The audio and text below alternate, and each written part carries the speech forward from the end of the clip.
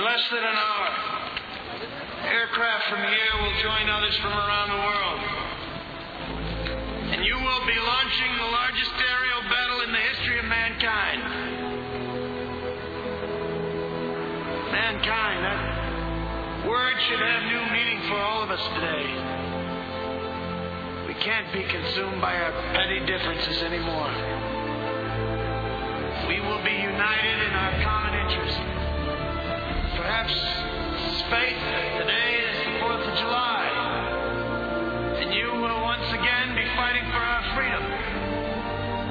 Not from tyranny, oppression, or persecution, but from annihilation. We're fighting for our right to live, to exist.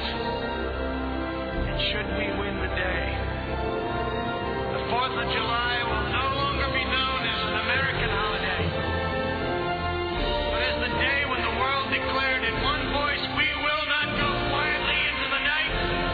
We will not vanish without a fight. We're going to live on. We're going to survive. Today, we celebrate our Independence Day.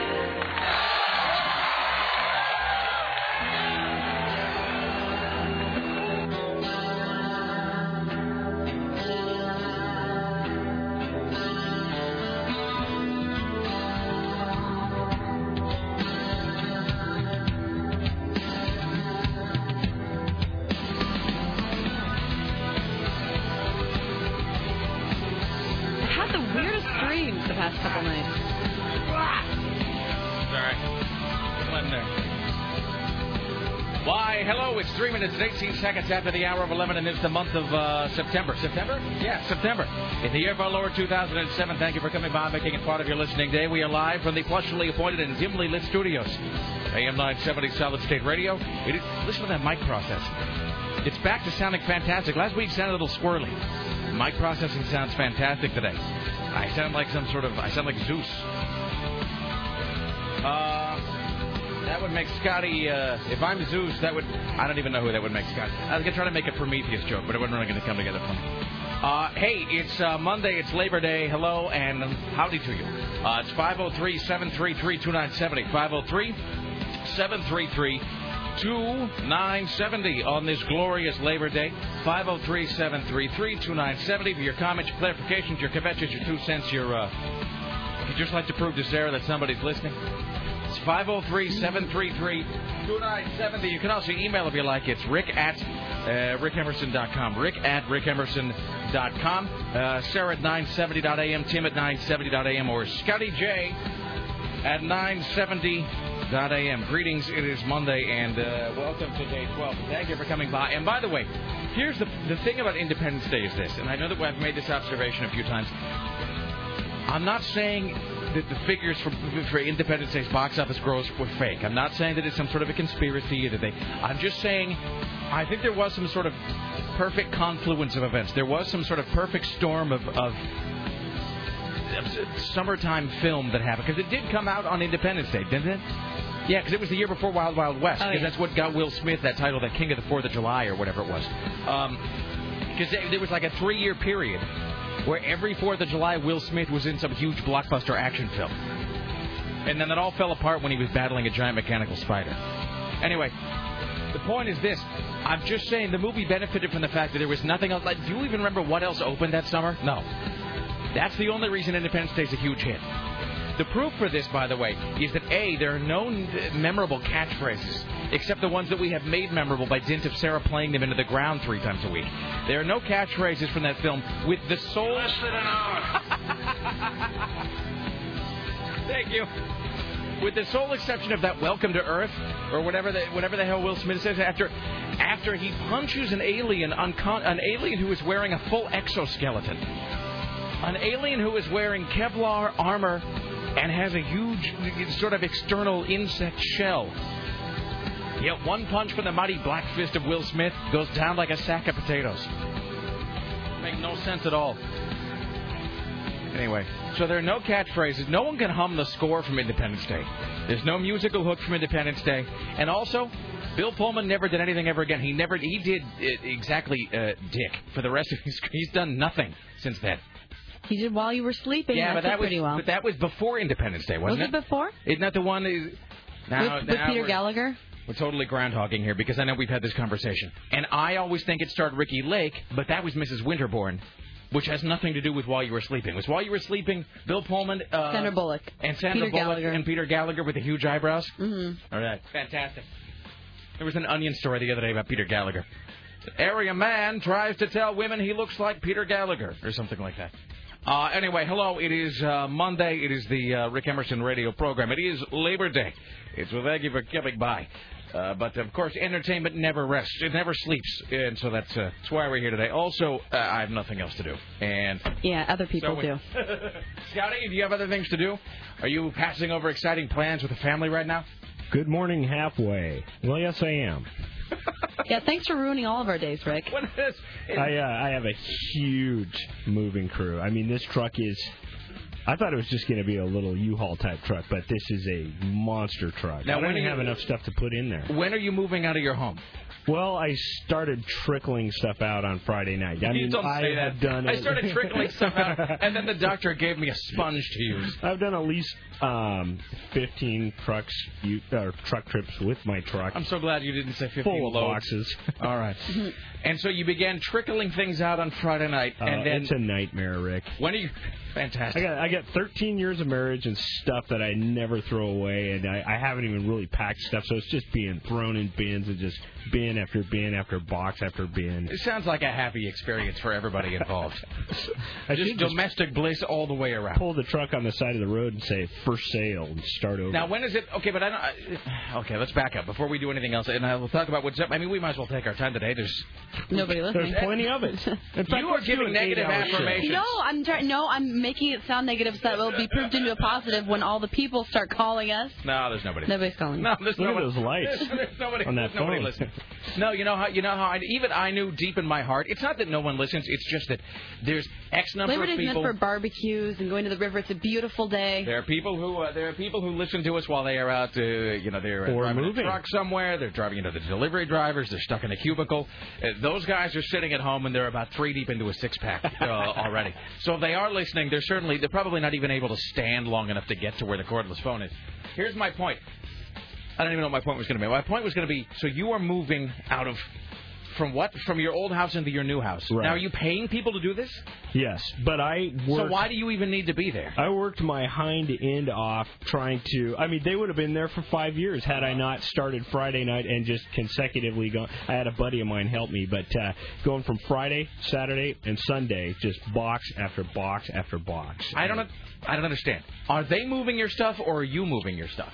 Okay, well, I did this okay, they charge by the hour, and I'm kind of a chintzy guy. You just spent like $300,000 for a new house, you goddamn cheapskate. Seriously, I don't understand people.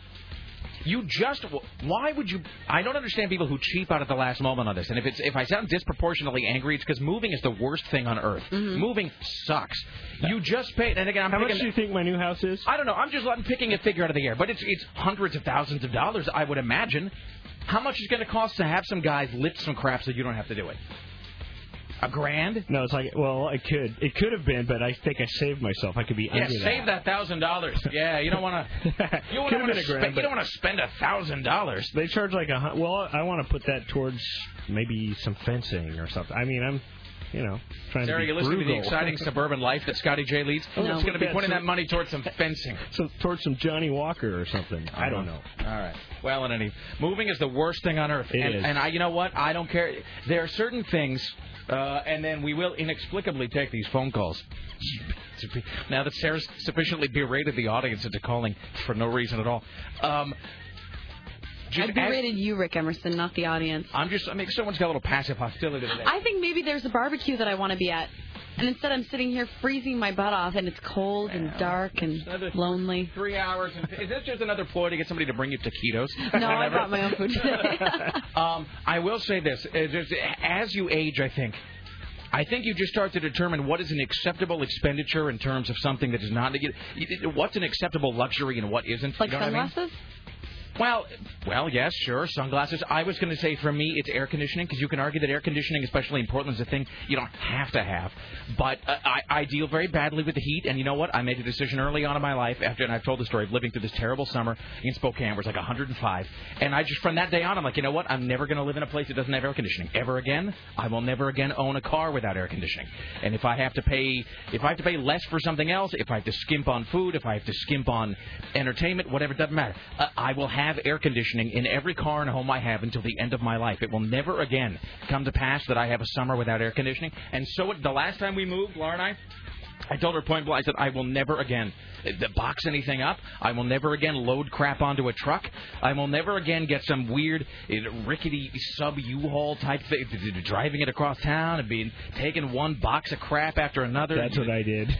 Shattering your vertebrae. What the hell is this? I don't know. It's labeled F5 room. Well, what is F5 room? I don't know. Is that the family room? I don't know. Is it the basement? What's in here? Well, it's just a bunch of weird, wicker baskets. Well, where does this go? I don't know. Screw that. And so whatever it costs, if it costs $1,200 to have some guys, come and pack all my belongings into a truck, I will do that. So it's just inexplicable that you would lay down like $200,000 or whatever for a house, and then you going down, and then you won't pay $1,000 to have some guys move your stuff. Okay, Scotty. Then how much should you spend if you're mocking? Yeah, I'm not mocking. It makes me sick too. But I got to work hard. I got to work hard at the radio station. But it was around $6. You're all. So. Are you kidding me? No. You just bought a house for more than $500,000. You too, Sarah, can do this as well. I can barely pay my rent. You have chosen poorly, Scotty. I'm hoping that it goes up by $100,000 in the next 20 years. Yeah. Okay. Whatever. You better be hoping that your wife has been poisoned by something and you can file a class action lawsuit to recoup some cash. Seriously. You better hope that there's some sort of lead paint on one of your kids' toys. I've got a plan. So you can be shaking some money out of somebody. I'm going to mow some lawns in my neighborhood. Yes. While you're mowing lawns, I would also be ransacking some silver drawers as well. Really? Are you effing with me? I'm not effing with you. And I still got this other house I got to get rid of. Okay, Ed Till. This always happens on holidays where we end up having these great conversations that then we will have to do. Tomorrow we'll have to do a whole previously. And that is the great thing about if you listen on holidays, you inevitably hear stuff that then doesn't get repeated the rest of the week, and so you're sort of privy to... You know what these holidays are? Here's what it is, Sarah. Let me put it in terms that my people will understand. Holiday shows are like DVD bonus features. That's what they are. This is like a deleted scene, from the movie. Coffee Talk with Rick Emerson. It's not at all like Coffee Talk. You're right, it is like a deleted scene. It's like a deleted scene. Not bad as such. It's just, got cut from the final film for time reasons. Maybe it didn't fit in with everything else, and so it gets put on the DVD. You watch it, maybe you enjoy it, maybe it's got some funny moments. It didn't end up being part of the actual theatrical cut, But for those who have watched it, and I will tell you this, Aaron Duran, by the way, is going to join us in the studio later on. Aaron and I will actually geek check each other by using catchphrases from deleted scenes on films. So that's what today is, deleted scene. Hi, you're on the Rick Emerson Show. Hello. Hello, it's me. Surprise, surprise, surprise. Oh, for the love of... I'm not even prepared with the sounder. I'm running really behind today. That's hold on right. a second. Just hold on. One big fiesta for illegal aliens and homosexuals. All right, okay. Hello. Just in case you had any doubt that I was listening, I just wanted to call in, say I am, and I'll be down there in less than an hour to pick at your place if you don't get Aaron to bring in the Class 2 speech. The what? The Class 2 speech. From the day the earth stood still. Yeah, Clatu, Veratu. Yeah. That's a very noble speech, and I think it'd do well. And Scotty, what the hell are you doing buying a house, $600K house in the middle of a slum? And why are you bringing this up today? Why didn't you bring this up Friday or tomorrow? I don't know, but we'll bring this. I'm going to play this whole segment back again tomorrow. You realize there's going to be a global collapse in real estate. I'm scared to death too, but sometimes you got to take a risk in life to your get wife ahead. will need something to live in, to someday when she's single. All right, I promise not to call for at least an hour. All right, bye now. Bye. All right. I think George has special privileges today. Because it's a holiday. Hi, you're on the Rick Emerson Show. Hello. Hi, Rick. Hi, Sarah. Hi. Hello. Scotty. How are you? I cannot believe he spent that much. I work all day today, so I love that you guys are there working. See, Yay. Sarah, that's why we do it. We do it for the little people. Where are you working? I run my own business. I'm a pet sitter, so I actually know other pet sitters that are listening. Are we huge in the pet sitting community? I'm actually going to a pet party today. George's wife is a pet sitter. I know her. Oh, God. Oh, God. What a small world. Seriously. Welcome to Market 340. All the dog walkers and all the pet sitters, we all listen to you. So. Is there some sort of a pet sitting community of which you are part? Yeah, actually, yes, but we don't have any coworkers. So that's part of, I don't have anyone to talk to all day, so I listen to you guys, and you guys are kind of my coworkers. How sad. So, all right, so now Sarah just informed me, by the way, that she is actually going to a pet party? Well, I'm going to my friend's dog's birthday party. Oh, come on, really? Oh, my God. Even I don't do that. I don't know. They have it every year. It's for my friends Corey and Rainier. They're they have a great dog. I think I met their dog. Ben, they adopted him, and he's a really, really cute dog. So we're all going to go and bring all of our dogs. I think I met him a couple years ago when you and Nate were together, and I brought Max over, and we went to sit with somebody's backyard. And it was like somebody was doing some grilling. Yeah, I think I met that dog there. Mm-hmm. So, all right, excellent. What is your name, madam? I'm Jennifer. Jennifer, excellent. Jennifer, and I've been with Heidi. We've been at lots of your parties. Oh, I think I met you with guys at Dante's one night. Yeah. Yes, it is a small world indeed. Excellent. Well, we'll pass our regards to the rest of the pet sitting community. I will. Excellent. Thank you for listening. Have a fabulous day. All right. Thanks. Bye now. Happy Labor Day. All right. There you go. See? They put a hat on these pets, or only the only birthday for the dog sitters. I don't know. Did they did they dress the dog up? They have little birthday party hats. Really? You can't put a hat on my dog. Muppet looks so cute with the hat, especially I've let his fur grow out, so he's just like this huge fluff ball. You saw him on Friday. Does he tolerate a hat? No, I bought him his Halloween costume. Actually, I was in Bremerton this past weekend, and they already have the Halloween costumes out, and they never have him his size around the holiday, so I actually got him a little bee costume. Really? With like little antennae? It has a little black hat with like these big yellow antennas. But if you put them on, does he push his head on the ground? Yeah, he doesn't mind wearing shirts ever, but it's little head things he doesn't that's the Max thing too. You put like a cape or something. We have 3 different Halloween costumes for Max. I might as well just admit it. We have a witch costume. We have a pirate costume. What is the other? I think Laura got him like the old convict, like the stripy black and white convict outfit, and he'll tolerate like the sort of body wear. But as soon as you put the hat on him, it's like immediately the paws are on either side of his ears, and he's shoving his head on the ground, desperately trying to get it off his head. So that doesn't really. But she keeps buying costumes. Every Halloween she buys a new one, thinking like this will be the costume that he embraces, that he loves. I cannot believe you spent $600,000 on a house. Jeez. Well, most of us don't spend that. We make payments, and we hope to God that we have one more day of broadcasting. Well, no, I mean, but that's sweet at the same time. That's stupid. Yes, it is. Who wants some fortified wine, Scotty? Really? I mean, I don't even know how to address this. I mean, I know that your wife has a straight job, but I mean, seriously. I mean, look, my wife, It's scary. It is for anybody. I mean, my wife has like a better job than I could ever hope of getting, and we don't live in a $600,000 house. But you could. But we won't because that would be stupid. I mean, I'm not trying to. I guess I am impugning your personal choices. I'm just saying, Jesus God Almighty. It's almost like the stock market. Do you realize you are now, you were closed, right? You were moving in. Oh, it's closed. You're done. On Tuesday last week. So do you realize? You are the better part of the way, because I'm assuming, I'm not asking, but I'm just assuming that you have other consumer debt of one kind or another. Well, actually, automobiles, perhaps. Well, we've got automobiles, but we've done a really good job on the credit cards. But I tell you what, you were talking about this the other day, and they're going back up again. There's just no way around it because I had to put every Well, plus, if you have the added expense of not having sold your old house, and then you just put all this money into your new house. I had to spend every dime just as a down payment. So credit card debt, automobile debt, and this house. Do you realize you are the better part of the way towards being $1 million in debt? Oh, I'm way beyond that right now. Yeah, especially. If he's a $600,000 house, his other house has to be at least around there. He still got the old. Well, you told us how much the new house was. How much was the old one? Well, we're trying to sell it for a certain amount. But I mean, what'd you pay for it? We only paid like $220,000 for it, and we're trying to sell it for like $470. Oh man, dude, this is like you are on phase 3 of Behind the Music right now. You are heading towards. You are right. You know what it is? You are Hammer about 6 months before they come and drag that big H off the front of his house. Nope. No matter what. Life comes at you fast, Scotty. Even in down real estate times, I'll find a way to make money off the people that are foreclosing. So I'm always looking for a way to better myself, and that's just what you got to do to survive. Okay. I mean, You know, I got to work hard. Sometimes I hardly work. All right. When it comes to attaining financial stability, don't overlook the value inherent in a life insurance policy, Scotty. Let's see. Rick, I'm working for the man today. It's also my goddamn 38th birthday. David in Southeast. Happy birthday, David. Happy birthday, David. Let's get one more here, and then we'll talk about what's coming up today. Hello, you're on the Rick Emerson radio program. Hey, gang. What's going on? Hey, what's up? A special treat you can give the handful of listeners who are listening today is the origins of the F. Scotty. Yeah. You know, this is where it begins. This is the secret origin of F. Scott. Oh, yeah, seriously. F. Scott. F. Scott. That was an F. Scott Fitzgerald. Yeah. Not F.C. Scott. No. Now, okay, whatever. If the Rick Emerson show does a... F. Scott Fitzgerald. That's funny. I'm sorry, go ahead. No, I was just going to say, if you guys do a show and there's no one out there to hear it, is it the best show ever still? Of course. Well, that goes without saying, sir. Well, keep it up, man. I'm out here listening to you, and I'm sure I represent hundreds of thousands of people. Yes. Yeah. Sure. Have a good day. Thank you. Bye now. F. Scott.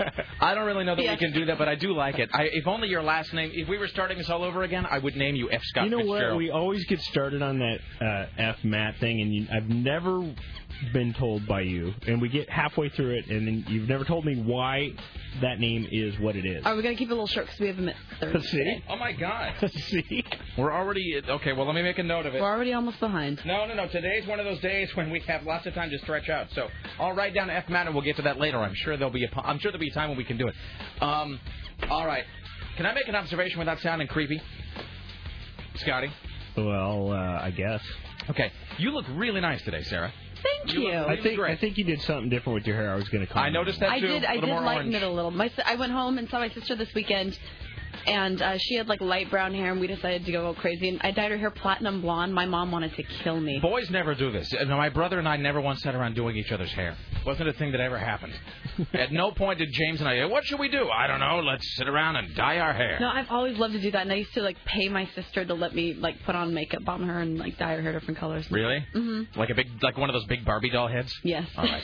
No, it's two things. It's three things. It's the hair, and you've got heavy eyeliner on today, do you not? I do. That and then the bracelets on your left arm. That's a total package right there. Thank you. The bracelets, the eyeliner, this is my barbecue hair. outfit. No, it's a good look. You look good. All right. Well, here's what's... Jesus, it's like 11:25.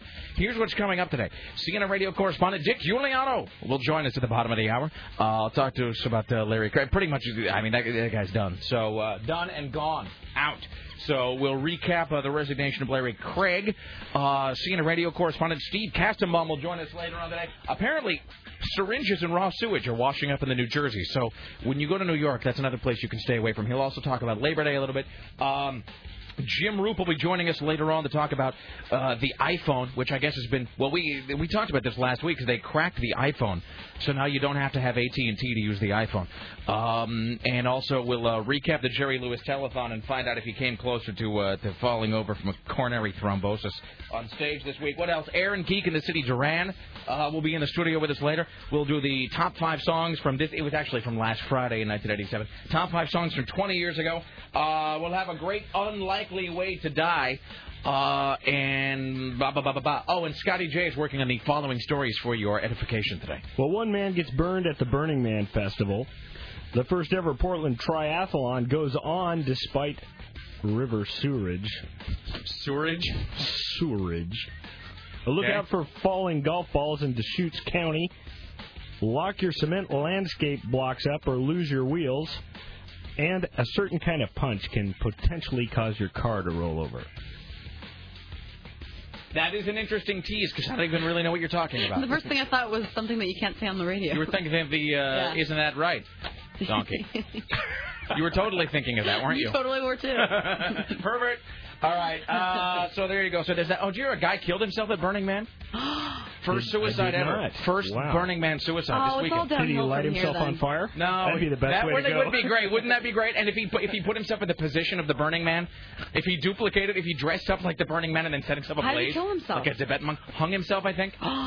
Ooh, that's not good. I'm not sure about the method, but a guy killed himself at Burning Man. The first suicide at Burning Man. So, and I saw the worst movie ever made this weekend. Not Sunshine? the worst movie ever made. No, but it wasn't the worst movie ever made. I should take it back. That's a terrible. That really was me just engaging in hyperbole. We got a break here in a second, but we'll talk about that. I saw a bad movie and I saw a good movie this weekend. Anyway, we'll talk about all that later on. Dick Uliano next. Stay there. It's the Rick Emerson.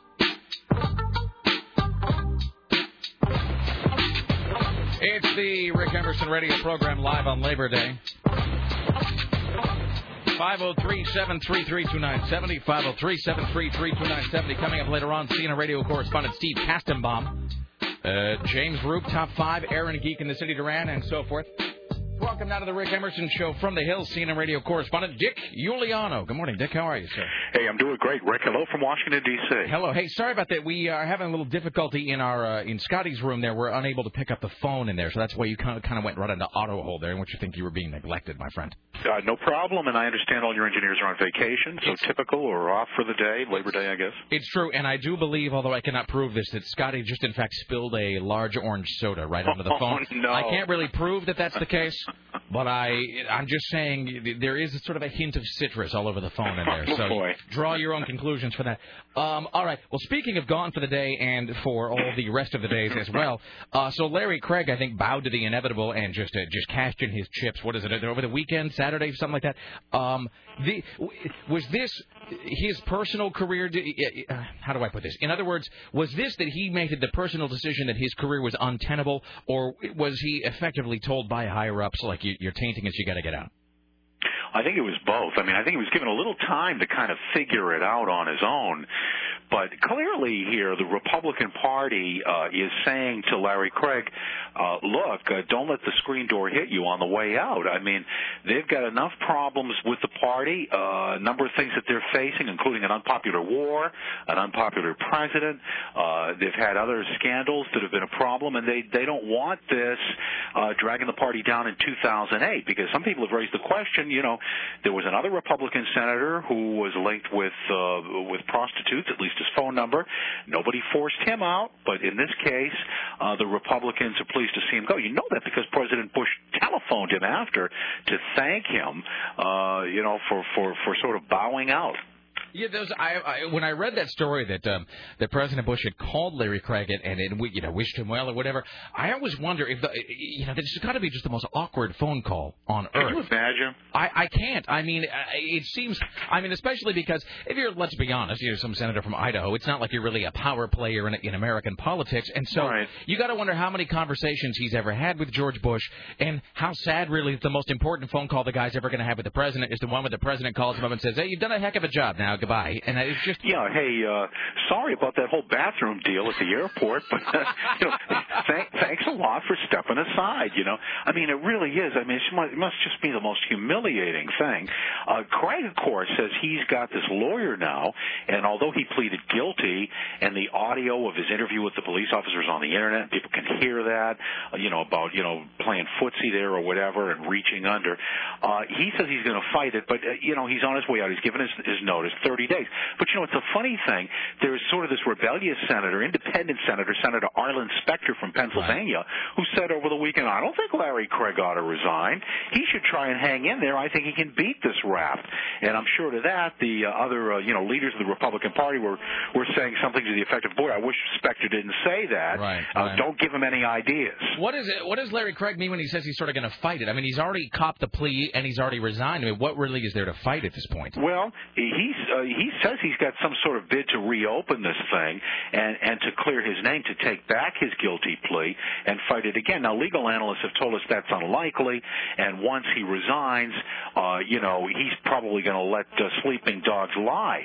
But, it's taken at his word. He says that he is going to go through with this thing and try to battle it because he says he's not gay. The irony about this is that I've spent a lot of my life in Washington State, right near Idaho, and the irony is probably that this isn't going to impact Idaho politics much at all, in as much as they will probably elect another Republican, and they will elect Republicans there until the end of time, but it will affect national politics, if anything, probably more, wouldn't you say? Well, it could, and really what you've hit on there is you've hit the nail on the head as to why the Republican Party basically ushered him out rather quickly, as opposed to David Vitter in Louisiana, who nobody called for his resignation. The governor of Louisiana is a Democrat. If Vitter had resigned, it would be a Democratic senator put in the Senate to replace him. But in Idaho, no problem. It'll be another Republican. So Republicans are happy to see, this sort of nagging problem go away, and knowing that it will not affect the balance in the Senate. It could echo nationally for the party. We don't know in the next election how voters decide by this. And they say, boy, these Republicans have got a lot going on. They've got this guy who's cavorting with hookers in Louisiana. They've got this guy who's in the bathroom tapping his toe. Let's get rid of the Republicans. I think in that way it could affect the Republican Party. It is a strange but never dull life, my friend. It's interesting. All right. Yep. Dick Uliano, enjoy the rest of your Labor Day, my friend. It's always a pleasure. Thanks, Rick. My pleasure. Take care. There we go. CNN radio correspondent Dick Uliano, worth his weight in gold right there. Yeah, let's always say it. What a pro. No, come on. He's fantastic. Get a little loose today, though. Did you catch that? Mm-hmm. No, I was saying, initially when you were saying, I'm like, oh, he seemed like he might be a little on edge. I didn't think it was because of Scotty. I think it just seemed like he was just ready to get in and out. Yeah. No, we had one of those. Day. I got all this. Sorry, I got something caught in my throat, I think. I woke up with a throat thing today, too. I got a little frog in my throat. So what is the deal with the phone in there? Is it just that you can't pick it up? I checked the back line. Did you try? Did you wiped off the citrus. Now, do you remember what the problem was last time? Well, the last time was the 9 key was just stuck down because there was something sticky on the phone. And you know what? Other people use that phone, so I'm not sure if that was my stickiness. No one else uses that phone. Okay. Who else uses that phone? No one. I want names. Oh, come on. I need time to think about it. No one else uses that phone ever. You're the only one. And I don't mean the only one colloquially speaking. You are the only one who uses that phone. No one else uses that phone. It's you. You're it. So last time. So should I just be picking up all the hotline calls in here today? Unless I've got an email out, so we'll see what happens. What did you say? Oh no! Please tell me that you emailed. Did you send it to the whole company? Did you send it to Brian Jones, director of engineering? I sent it to the. Yeah, I did CBS. Oh, that's great. Thanks. No. Yeah, I got a button stuck down. Yeah. Would the director of engineering for the entire cluster please come to the studio and fix this button on my phone? All right. Well, okay. So yeah, with the hotline calls, we'll have Sarah take them. Okay. So I've got a little update on this guy who hung himself at Burning Man. Yeah, I'm reading that right now too. Okay. I know it's wrong to laugh. It is wrong, Rick. They don't know who he is. No, you're not seeing the same story I'm seeing. Then, are you seeing? Okay, will you forward me your story? Are you seeing the great money sentence here in this story? Okay. Let me read it to you. Rick. About the guy, and I've got 3 emails on this, so I know it's true. About the guy that hung himself at Burning Man. His friends apparently let him hang there for hours and hours because they thought it was some kind of hippie performance art. I don't have that one. Yeah. Rick, the guy who hung himself at Burning Man was hanging in a 2-story tent for several hours with people standing all around him. They apparently thought it was performance art. That's weird, though, because it's saying he was found 4 feet off the floor. There's no suicide note. Yeah. So they think that it might not even be a suicide. Fantastic. Well, what do you mean? I mean, they think that they're kind of discrepancy in this reel. It says, the tent at its highest point was about 15 feet, and the body was at least 4 feet off of the floor hanging from the tent's main post. They have not found a suicide note, although Skinner says that they consider it suicide until an investigation shows something else happened. Yeah, this is from... it was pretty high up there. This is from the Reno Gazette-Journal. Says, the body hung in a tent for a couple of hours and people thought he was doing performance art. Skinner says, and who is that? That's a cop? Yeah. The cop says, they probably believed he was some kind of prop. I'm sorry, it's just funny. It's creepy. It's creepy, but it's funny. Because doesn't that sound like a parody of the sort of thing that would happen at Burning? Like that does, as we often say, sounds like an Onion story. You know what I mean? The man who dangled from a tent for 3 hours with blood gushing from every orifice was believed to be performance art. I mean, that just sounds like some sort of retarded version of something that would happen at Burning Man. All right. Skinner was at the tent and it was being used by party. It appears they were holding a Burning Man version of the game show Jeopardy. How ironic or appropriate that a guy dies while they're playing Jeopardy. It's funny. I kind of picture them all standing around in a circle, holding hands, going wahoo, wahoo, like in the Grinch Stole Christmas when they're around that Christmas tree. We don't have children. Okay. And even though I know Wahoo? What does the Grinch that stole Christmas have to do with a guy hanging himself at Burning Man? Because they're all around. They're all hand in hand in a circle around this tree, swaying back and forth, singing this weird song, and just kind of gave me visions of that, of them standing around this guy at Burning Man. Oh, and they're trying to make the Grinch happy. Yeah. All right. Thanks, Scotty. All right. Let's see. Okay. So real quickly. So to recap, for those who've come in late, so Scotty bought a $600,000 house. That's the foundation of all the jokes that we made about Scotty for the rest of the day. We got Steve Kastenbaum coming up here in just a few. At noon, we'll have the noon news hour with Scotty J. Later on, Jim Roop, Aaron Duran, top 5. I still got to give away a final Queensryche, and your odds are much better today for winning this final Queensryche CD. Because nobody's calling. because there's like, and we can't even answer your phone. Because we've got because 98% of the audience is off getting drunk on a boat somewhere. So for the audience that is out there today on Labor Day, it'll be you'll have the odds will be in your favor, as they say, and we'll get caught up in a whole pile of stuff. I saw 2 movies this week. Here's my weekend was spent doing. Is that Steve? For the love of God, why do people keep calling so early? Well, let's find out. All right, I'll just wait here. KCMD. Hello, Steve. How are you today? All right, well, hang on just a moment. Our call screening software is kind of bit the dust, so that is why I'm answering. Hang on just a minute, okay? All right. All right, thanks. Well, I'll recap my weekend later then. I was supposed to do it like half an hour ago, but we got sidetracked by something else. Let me see. Did you have his? I do. I have the, but I think I have yet again failed to make it part of the deal, so I have to load it, and then bam.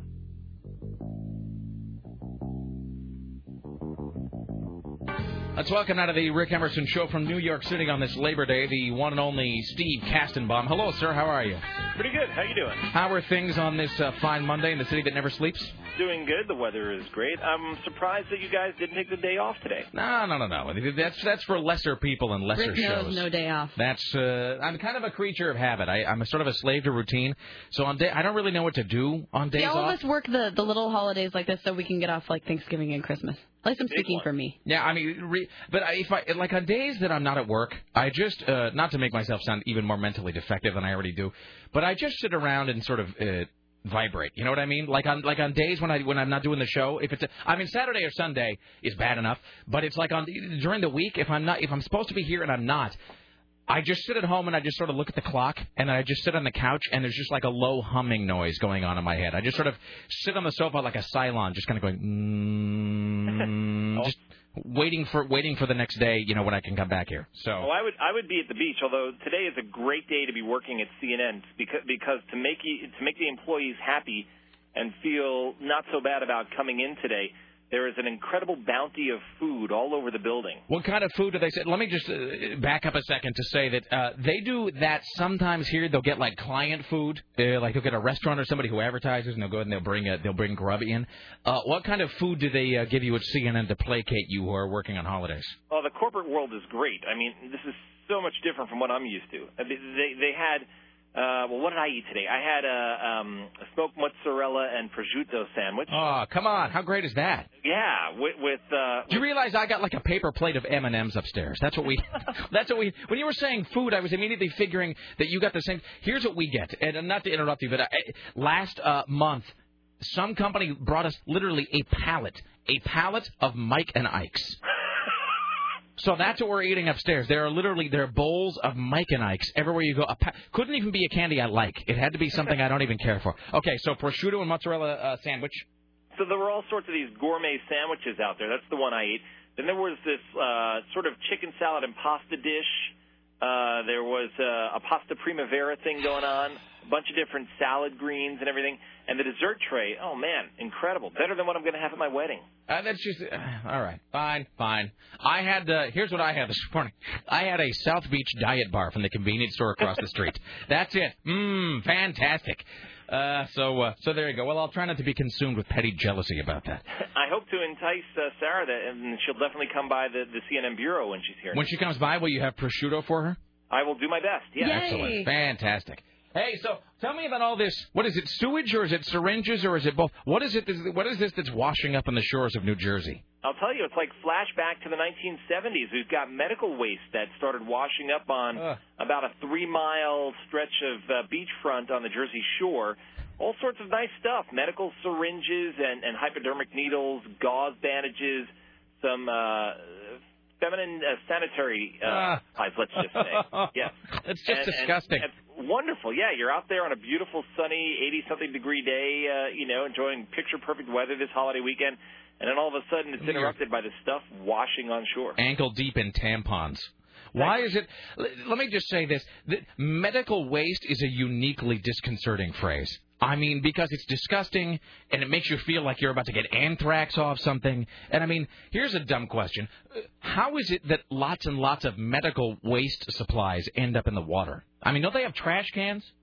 It's really weird because, this sort of thing used to happen fairly regularly in the 70s and even in the early 80s until they changed some of the laws here. And New York City was in violation of so many environmental protection laws because we were dumping a lot of our waste out at sea. And so things have been fairly clean, but every once in a while this sort of thing happens again, and it's not clear where it comes from. Sometimes they're able to trace the medical waste to a hospital or something like that.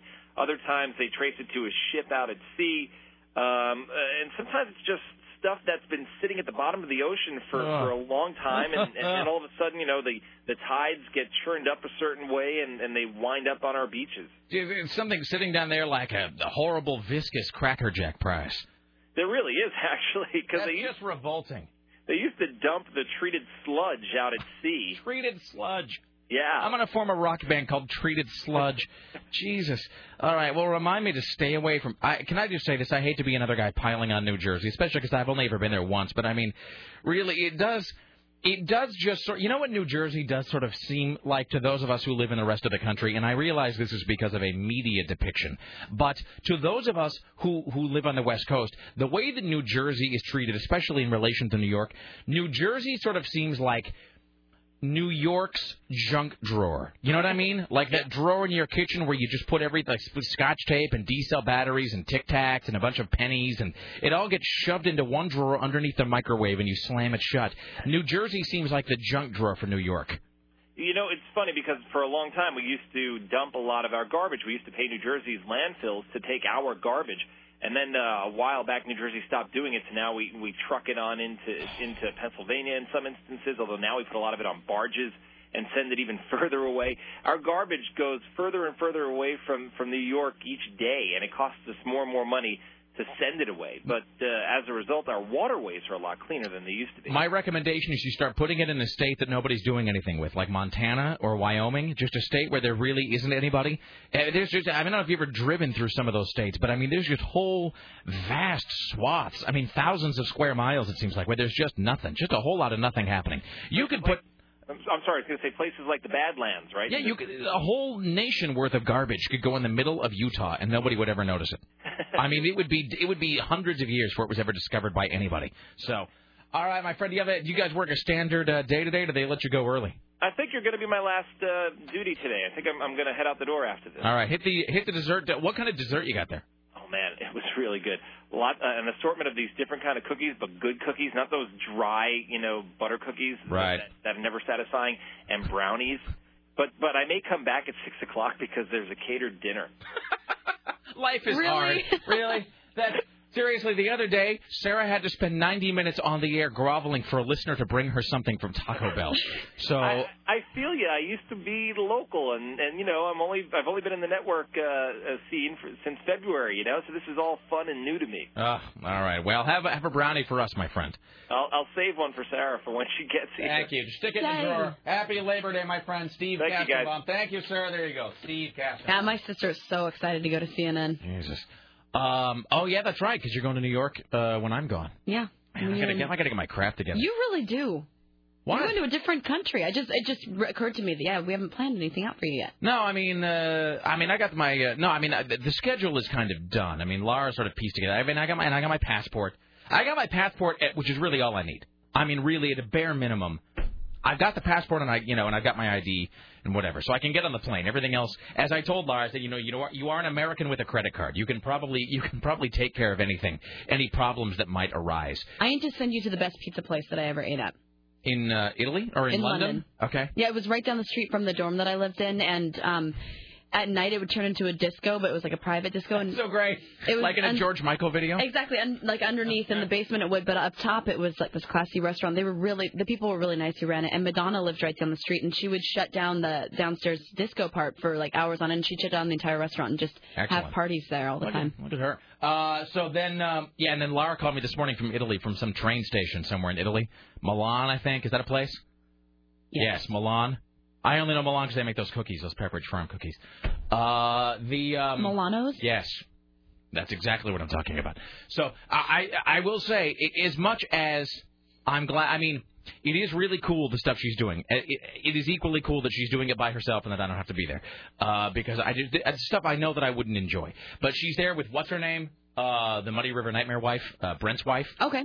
And so she sent me this email, and it's so great because it's one of those emails that is like, where the punctuation and the formatting is all like crazy because like none of the keys. Like at one point she tried to type a happy face and it comes out as like a diacritical mark. It comes out as like the C with a tail on it, and so then she figured out how to type and how to do it. But occasionally there'll just be a whole series of letters that don't make any sense, like a Z with a 5 next to it or something, and it's like, I guess it's supposed to be a comma.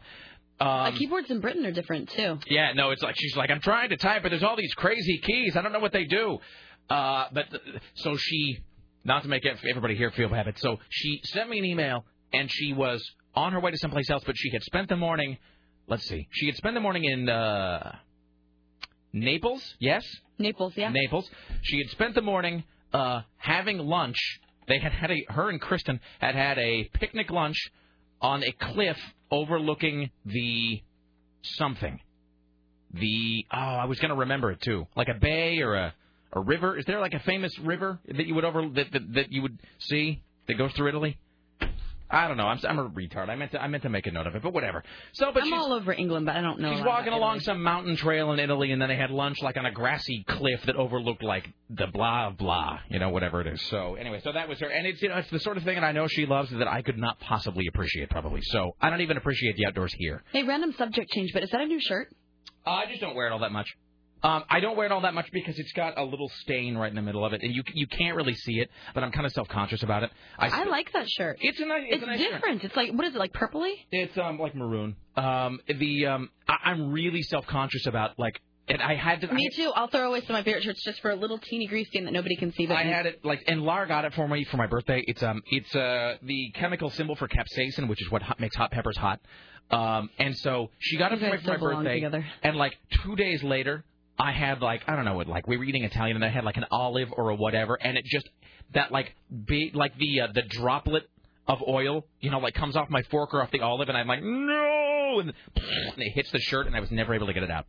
So I just don't wear it except on a day like today because I'm just really self-conscious about it. So in any event. All right, yet again I'm out of time, but let's do this call, and then we'll come back with Scotty J. Hello, sir, madam, as the case may be. Hey, Rick, how are you? What's up? Well, I'm kind of missing the old days where you guys would barbecue on Labor Day. I know. Now, was it Labor Day that we barbecued on, or was it every holiday? It was Labor Day that you guys always barbecued on, and it was, like, so cool. And I was wondering, what are you guys going to eat today? Apparently just Mike and Ike's. The reason we stopped doing that is just because for the longest time, well, for a year anyway, we were at the Coin Tower. And there's no place to do that. There was no... It wasn't like we made a conscious, like, we must now be done barbecuing. But, obviously, there's no space upstairs, and what's the matter with a remote? And CBS doesn't own any of the property. In other words, CBS does not own the Coin Tower. They just lease that one studio. And they don't own any of the sidewalk out there. And the company that does own the Coin Tower and the property is very persnickety. They won't let you barbecue on the sidewalk? I brought Muppet in one day, and they sent a scathing email to the front desk person saying like, no dogs in here. Yeah, the company that owns the Coin Tower and the property, everywhere. They are very exacting about what you do and don't do. So we just didn't. So we just got out of the habit because we didn't have anywhere to do it. So. Well, that's too bad because those were the best. No, the barbecues that we used to have were really, really great. And again, we might do those again at some point. It's not like we wanted to get rid of them. We just got out of the habit because there was nowhere to do it. We just didn't have the real estate. Maybe next year you guys should do it someplace where you could actually do the show from a remote. We could get like a park permit. That's a great idea. I like the way you think. Excellent. Maybe we'll do that next year. We used to barbecue on the 4th of July, too. And the parking lot out here is not really designed for that because it's right by Front Avenue. It's right by a busy street. There's traffic that comes in and out of the parking lot. There's a big satellite dish. There's a bunch of station vehicles. It seems like there's a lot of things that could get like burned, scraped, scratched. Oh, go up where Sarah had her, derby thing and do a big listener party barbecue on Labor Day. That's not a bad idea. We might be able to get a remote shot from up there too. Yeah, the antenna might work. All right, excellent. Thank you. You're welcome. Bye now. That's actually not a bad idea. Maybe next year we'll just codify it. We'll just do an actual remote barbecue from somewhere, either for 4th of July or for Labor Day. All right, fantastic. Well, I guess we have to break. We'll come back. Scotty J, are you prepared with the news? Oh, completely. There's lots of news going on today. Are you lying? Yes. All right, fantastic. Back after this with Scotty J, who is woefully underprepared. All right. It's 503-733-2970. 503-733-2970. This is the Rick Emerson radio program. We're live on Labor Day. Back after this.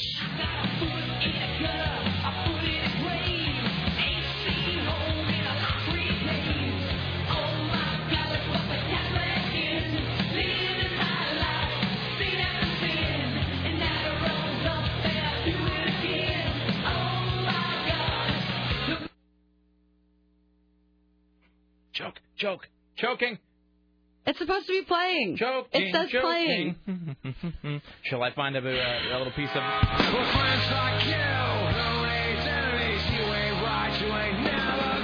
Damn in my face.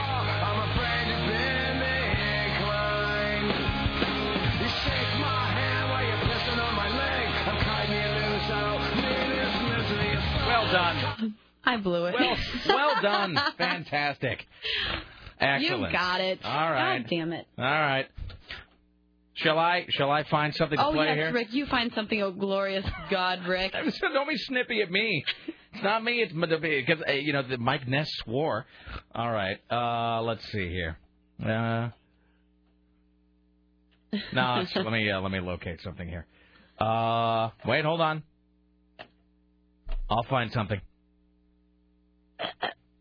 Hey, look, I didn't know that I was going to have to locate any music here.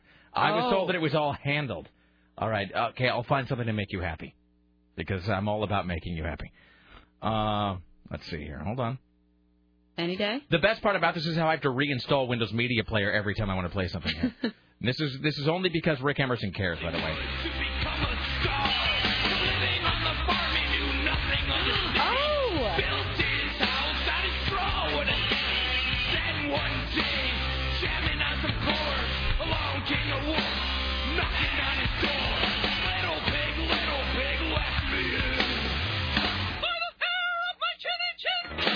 That is so you. The best part about this is that at some point my Wikipedia entry was altered, and somebody put whether they were just screwing with me or whether because they actually believed this. At one point, it was claimed on my Wikipedia entry that I was actually the guy singing on this. It's like Rick Emerson also provided the voice of one of the Three Little Pigs to the Green Jelly song of the same name. It was kind of great, actually, that was there. Then somebody went and took it away. But what are you going to do? All right, it's 503-733-2970. It's Monday. It's Labor Day. Coming up later on, Aaron Duran, Jim Rue from Los Angeles. Top 5 songs from this week, 20 years ago. And your final chance to win a copy of the 2-CD Sign of the Times Queensryche Best Of collection. Ladies and gentlemen, in for Tim Riley, let's pay a visit to Scotty J at the Ministry of Truth. It's time for the Rick Emerson Noon News Hour from AM 970 Solid State Radio. And now, from the Ministry of Truth, this is Tim Riley. Well, this out of San Francisco. One man becomes burnt in more ways than one. Last Tuesday, a San Francisco performance artist was arrested on suspicion of igniting the signature figure of the Counterculture Festival in the remote Nevada desert. It was in the early morning where the fire scorched about 85% of the structure. It's a 40-foot tall wood and neon structure that's supposed to go up in flames in the ceremonial climax of the week-long annual event. So this San Francisco man, he was burnt in more ways than one. That's right. His name is Paul Addis, 35 of San Francisco. Please to list the ways in which he was burnt. He was burnt by being booked on jail of suspicion of arson. That's one. Illegal possession of fireworks. Destruction of property. So he was burnt when he was arrested. What's the other way in which he was burnt? He was burnt by having illegal possession of fireworks, destructing property. Destructing property. Is that the actual crime? Please tell me it says destruction of property and resisting a public officer, and bail posted at $25,000. Oh, fantastic. All right, it's 503-733-2970. Here's Scotty J at the Ministry of Truth. Well, the first ever Portland Triathlon went on despite a sewerage scare. Sewerage. What is your deal? I don't know. Sewerage? Sewerage. Okay, stop. Show me the blueprints. I watched Aviator this weekend. The words are right there on the... Now you're starting to sound like me. Stop it. The words are on the page, and the letters are put in a particular order so you know how to pronounce the word. Sewage. Okay, there you go. Now, I don't know where that R comes from. That's some Okie-skokie thing. Seriously, do you also say Washington? Absolutely not. No, because that would make you sound foolish. People on that. How dare you? Seriously, I'm sorry. I don't mean to impugn your abilities. Sewage. There you go. Okay, start again. Well, the first ever Portland Triathlon went on despite sewage scares. All right. Sarah, do you have any words that you Let's just can't get rid of pronounce the word correctly? sewage and put... No, we're going to keep that word. Well, no, sometimes I never say nuclear, but that's one of the words that I overthink when I'm like nuclear. Because you don't want to be that guy. I don't want to be that guy, and that one always scares me. I hate saying it, but I'm afraid it's going to come out wrong. I can say sewer. That's why you think sewerage. I'm trying to think if there are common words that I can't pronounce or that I always say incorrectly. And I mean, there's words that are difficult to pronounce, but I don't think there's anything that I flat out can't say. That Washington thing always confuses me. Washing machine. But I know people who do that. I know intelligent people, you would think, who say Washington and wash the dog and whatever. And where does that come from? Is my question. I mean, it's got to be a thing that it's got to be just one unbroken chain of idiocy where your parents say it and then they teach the kids to say it who teach their kids to say it. It's like in Utah, how people talk about bathing the dog. Hi, you're on the Rick Emerson show. Hello, please don't say sewerage. I won't. Am I there? Yes, sir. Hello. Okay, I was just thinking it was great that you guys are on the holidays. Thank you, sir. Normally I only get to listen to you at lunch hour, just because the shop I work in, I can't get AM radio in there. And most other stations on the holidays either get, a repeat show or the B team. It's nice to have the A team out there for us. How sad that our B team sort of is the A team. There really is only the one team here. We're the A team, the Z team, and everything in between. Well, you guys are unique in Portland. I enjoy you. Well, thank you, my friend. I appreciate it. What kind of business do you do? I'm a welder. A welder, excellent. Are you spreading the word about this fine program? Oh, to anybody to listen. If they don't, hold them down and threaten to weld something sensitive until they pay attention. I will. Excellent. Thank you, my friend. Have a good holiday. Thank you, too. All right, there you go. The B team. It really is true. Not that I'm saying that about anybody in our fine cluster. I'm sure that we're different. I'm just saying. That's why we're here. We're here for that guy. All right, Scotty J. Let's roll on. Well, 300 triathletes dove into the Willamette River after a close call stemming from a foul-up Friday. Only 250 finished. Is there a correlation there? Please to spell and then define correlation. I don't even know what it means, Rick, let alone use it. Okay. But a water barrel worker accidentally opened the wrong valve at a Mount Tabor, get this, Mount Tabor reservoir. It sent 300 gallons 300 gallons of what? Well, wait a second here. Let's look back on this. The water barrel worker accidentally opened the wrong valve at Mount Tabor Reservoir, which sent nearly 300,000 gallons of sewer products. There you go. Into the Willamette. Total end run right there. You know what it is?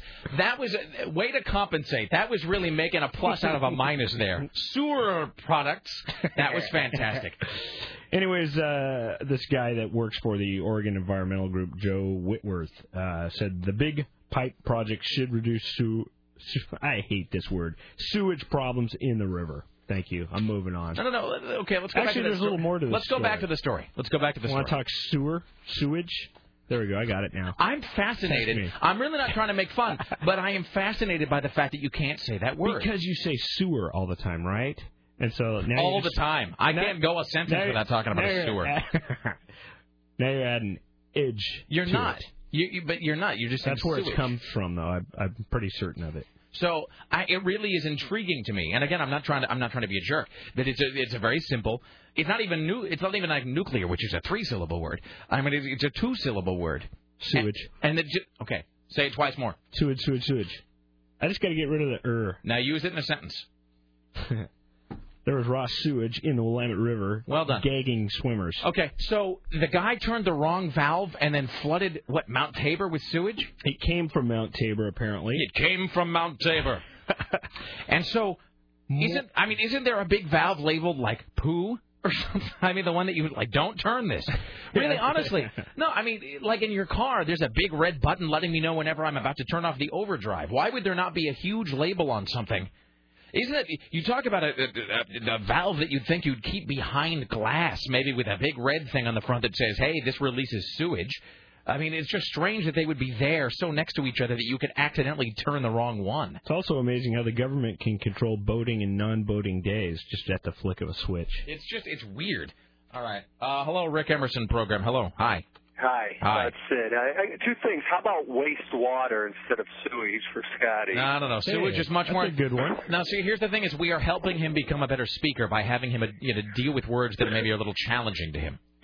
And the other, you're missing the best part of that overflow story. He didn't release sewage.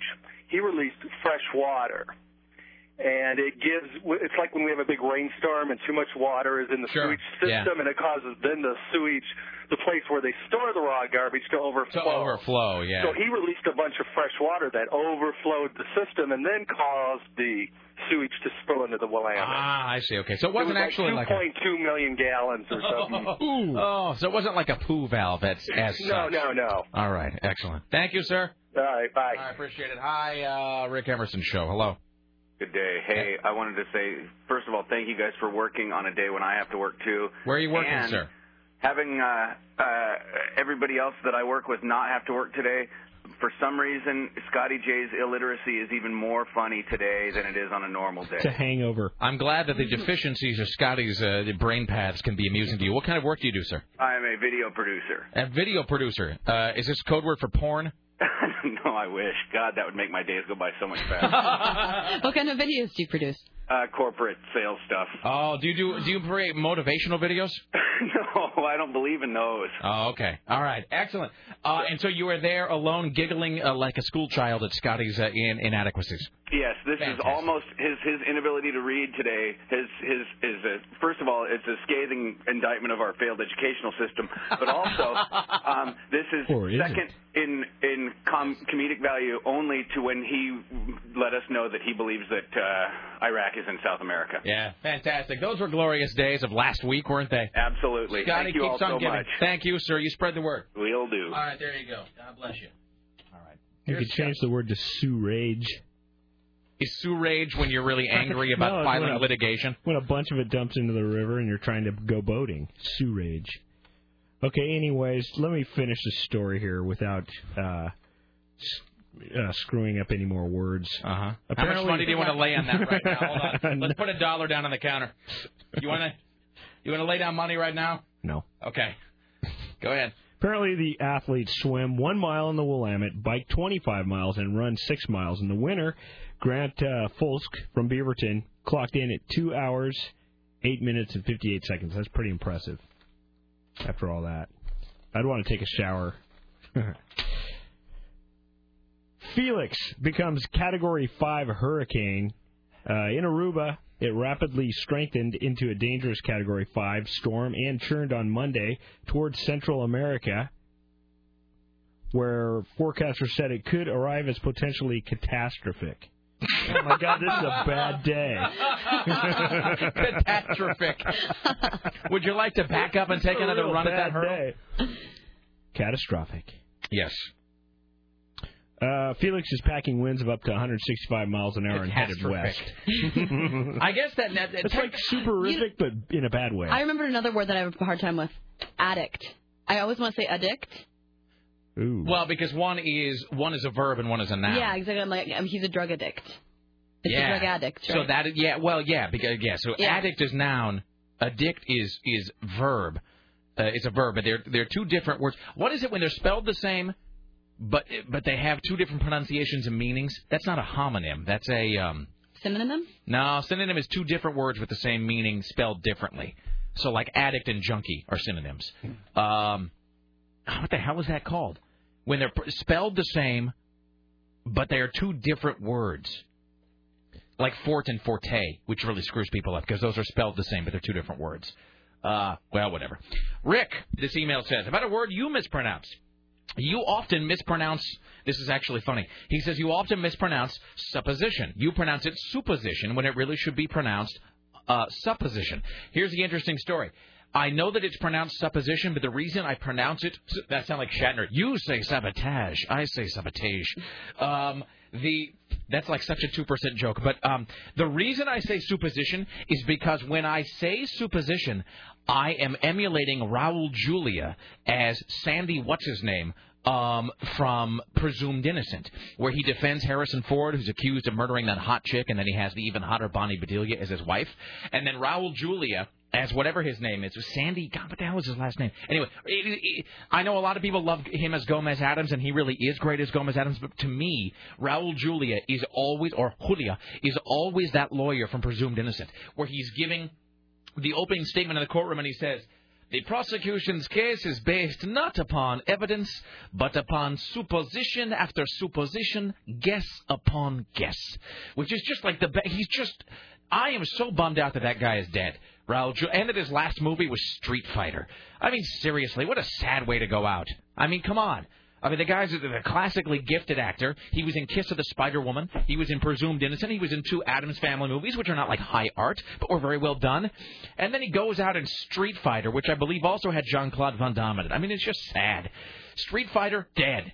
At the age of like 52, I think, that's as well. The sad part. Anyway, so Raul Julia was great. So Raul Julia says supposition, which is why I say that. So that is technically a mispronunciation, but that's where that comes from. Because Raul Julia is... I believe he is Argentinian. I might be wrong about that. All right, here's Scotty J. Well, a hurricane specialist at the center in Miami, Dave Roberts, said, as it stands, we're still thinking that it will potentially be a catastrophic system in the early portions of this week. The tourists are trying to evacuate, and that's, yeah. The story kind of fizzles here. The story kind of... Because really some of them want to... It's kind of like New Orleans, where some want to ride it out and some want to stay, and that's the same thing. Tourists filled the Honduran airport seeking flights out before the storm. Were you trying to read ahead in the story? I was, and I should really take a highlighter and... You were trying to condense that story on the fly, weren't you? Yes, yeah. I even read the comment from Dave first and then backtrack to what he said. Yeah, you shouldn't do that. You should just read the words in the order that they're written. Well, one is killed and another is injured in a motorcycle wreck. A woman was killed alongside another woman that was injured Sunday when the motorcycle they were riding ran off a road and down an embankment north of Newburgh. Authorities identified the woman killed as... Embankment? Oh, my God. It's a bad day. See? Is the word you're looking for embankment? This is horrible. Yeah. One more day, Scotty. Come on. Seriously, you're not supposed to announce that on the air. You're not supposed to be the one to go, this is awful. All right, I'm not making excuses, but could it be that the type is like 0.0 on this? That's if you were Tim right. This type is so small, no one can read this. Okay, they went down an embankment. All right. Hi, you're on the Rick Emerson Show. Hello. Is this me? Yes, sir. Yes, it is. Hello. Oh, you spoke of Raw Julia, and there's kind of a sleeper movie with Mel Gibson called Tequila Sunrise. If you liked the Raw Julia, you did a great job in that one. Tequila Sunrise, I always get Tequila Sunrise confused with Tango and Cash, and I know that's a terrible thing to say, but I always get the two movies confused in my head. Tequila Sunrise I saw years and years ago. Was that Mel Gibson? Mel Gibson, he was being perfectly Mel. Who was the chick? Michelle Pfeiffer, I think? I don't know. Why am I thinking Kurt Russell? It's because Kurt Russell was in Tango and Cash, wasn't he? I didn't care for that one so much. Okay, so... I know you're a Raw Julia guy. Yeah, Raw Julia, he really was just a great, very subtle actor, a lot of gravitas, a lot of presence. Very moxie. Yeah, no, I dig that guy. I do miss him. So, if you haven't seen him in Presumed Innocent, you really ought to watch it. I will. All right, excellent. Thank you, sir. Best holiday show ever. Thank you, my friend. All right, here you go. Authorities identified the woman killed. Are you still on the same story? Okay. Let's move on. A couple people died. One person died, and it was horrible. I'm sure that your grief is really consoling to the families. You really sound like you're selling the sympathy. A car carrying 5 people rolled several times. Seriously, what kind of news is this? This is it. You don't have one about a... I'll find you some news It stories. gets great after this. You don't have anything about a child being killed by pit bulls? This is a good story. It starts with a car rolling. Yeah, that's okay. That's a good one. Let me go through it. A car carrying 5 people rolled several times after the front passenger punched the driver, causing him to lose control early Sunday morning. So there you go. That certain kind of punch. That really was hilarious. It's a real rib tickler. Scotty, do you have your email open? You know, there's a big pile of watchers and also a whole pile of amusing stories that I've pulled for you over the last few days. Well, this is local, live, whatever they say. Okay. Look out for falling golf balls in Deschutes County. 2 miners were throwing golf balls off a bridge and hitting cars. The best part is how you're just... Really, you found nothing more hilarious in your life than falling golf balls somewhere. 2-alarm fire at Stimson Lumber Mill in Gaston early this morning. The fire actually it started yesterday at 11:45 a.m. Are you hungover? No, I'm just... Yes. Scotty, I'm not actually. don't lie. No, Jesus, when you lie, not. Jesus kills children. And baby Jesus cries. Yeah, seriously. No, I'm not. It's just. And then he sets fire to lepers. Are you going to be drinking? Are you just trying to count down the time? I'm counting down the moments until I you haven't can had drink. any drinks since my boat trip. Which was when? That was like a week ago. Oh, that's a lie. Oh, seriously, come on, how can you lie like that? Smoking thing. You have been drinking. We agree to not test you for nicotine because I don't because it just gets uncomfortable after a point. And seriously, because I just don't care enough to uncover your lies. No, because if you want to hide it from us, that badly. That's fine. I want them to have a dirty secret. Your children. So, but to tell us that you haven't drunk anything in like a week is just ridiculous. Alcohol-wise. That's a lie. I've been too busy. It's a lie. It's doing an absolute news, lie. Moving. Yes, because I know that after the end of a long, stressful day, at no point would you ever want to go home and imbibe alcohol. Or it actually sounded good mid-Saturday afternoon, but I resisted. Give my liver a rest. A little bit of an inside joke. Okay. Boy, it's a holiday. Rick, thanks for working the holiday. Yous guys are the A-team, says Charles. By the way, did you ever notice that Tim and Mr. T are never seen together? Just food for thought. Thank you, sir. All right. Why is that, Rick Emerson? I don't really know the answer to that. All right, Scotty, let's try one more here, and then we'll take a break and let you get your head together. All right. Well, apparently there is one person that Heath Ledger can quit. Ledger and his fellow Brokeback Mountain Oscar nominee and... Did you write that intro? Did you write that lead? No, I kind of read that. Or did it come with the story? It did. All right. And parent Michelle Williams have ended their 3-year relationship together. Both People Magazine and Us Weekly reported on this. According to both of the reports, the split took place several weeks ago, and the reps say the couple have so far not commented on this separation. All right. Now, by the way, this email says, this is from Kimberly. Rick, homonyms are words that are spelled the same but sound differently. Nym meaning name and homonym meaning same. Oh, I guess I could have figured that out. Or words. Okay, so yeah, addict and addict are homonyms. So yes, you were right about that. Homonyms. No, you said homonym. Oh yes, I was correct about that. Yes. Addict and addict are homonyms. Who can come up with another example of a homonym right now? But they're spelled the same but pronounced differently? Spelled the same, but they're actually 2 different words, even though they're spelled the same. This is the nerdiest thing ever, but you know what? It's a holiday, so I can have a little NPR moment. Who can come up with another homonym? Spelled the same, but they're actually 2 different words. So are they pronounced the same? No. So pronounced differently, spelled the same and have a different meaning. Yeah, spelled the same but sound differently.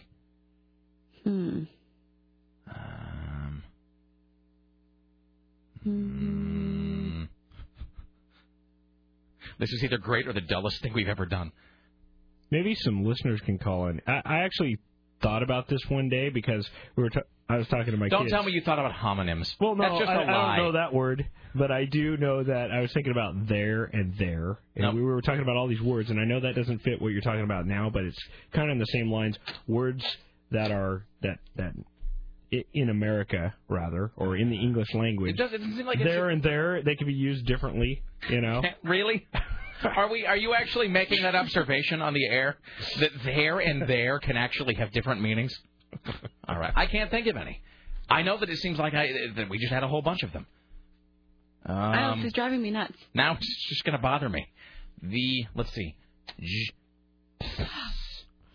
Don't. Maybe I can look up homonym on the internet. You've never said that phrase before in your life, and you never will again. Hi, you're on the Rick Emerson Show. Tear and tear. What?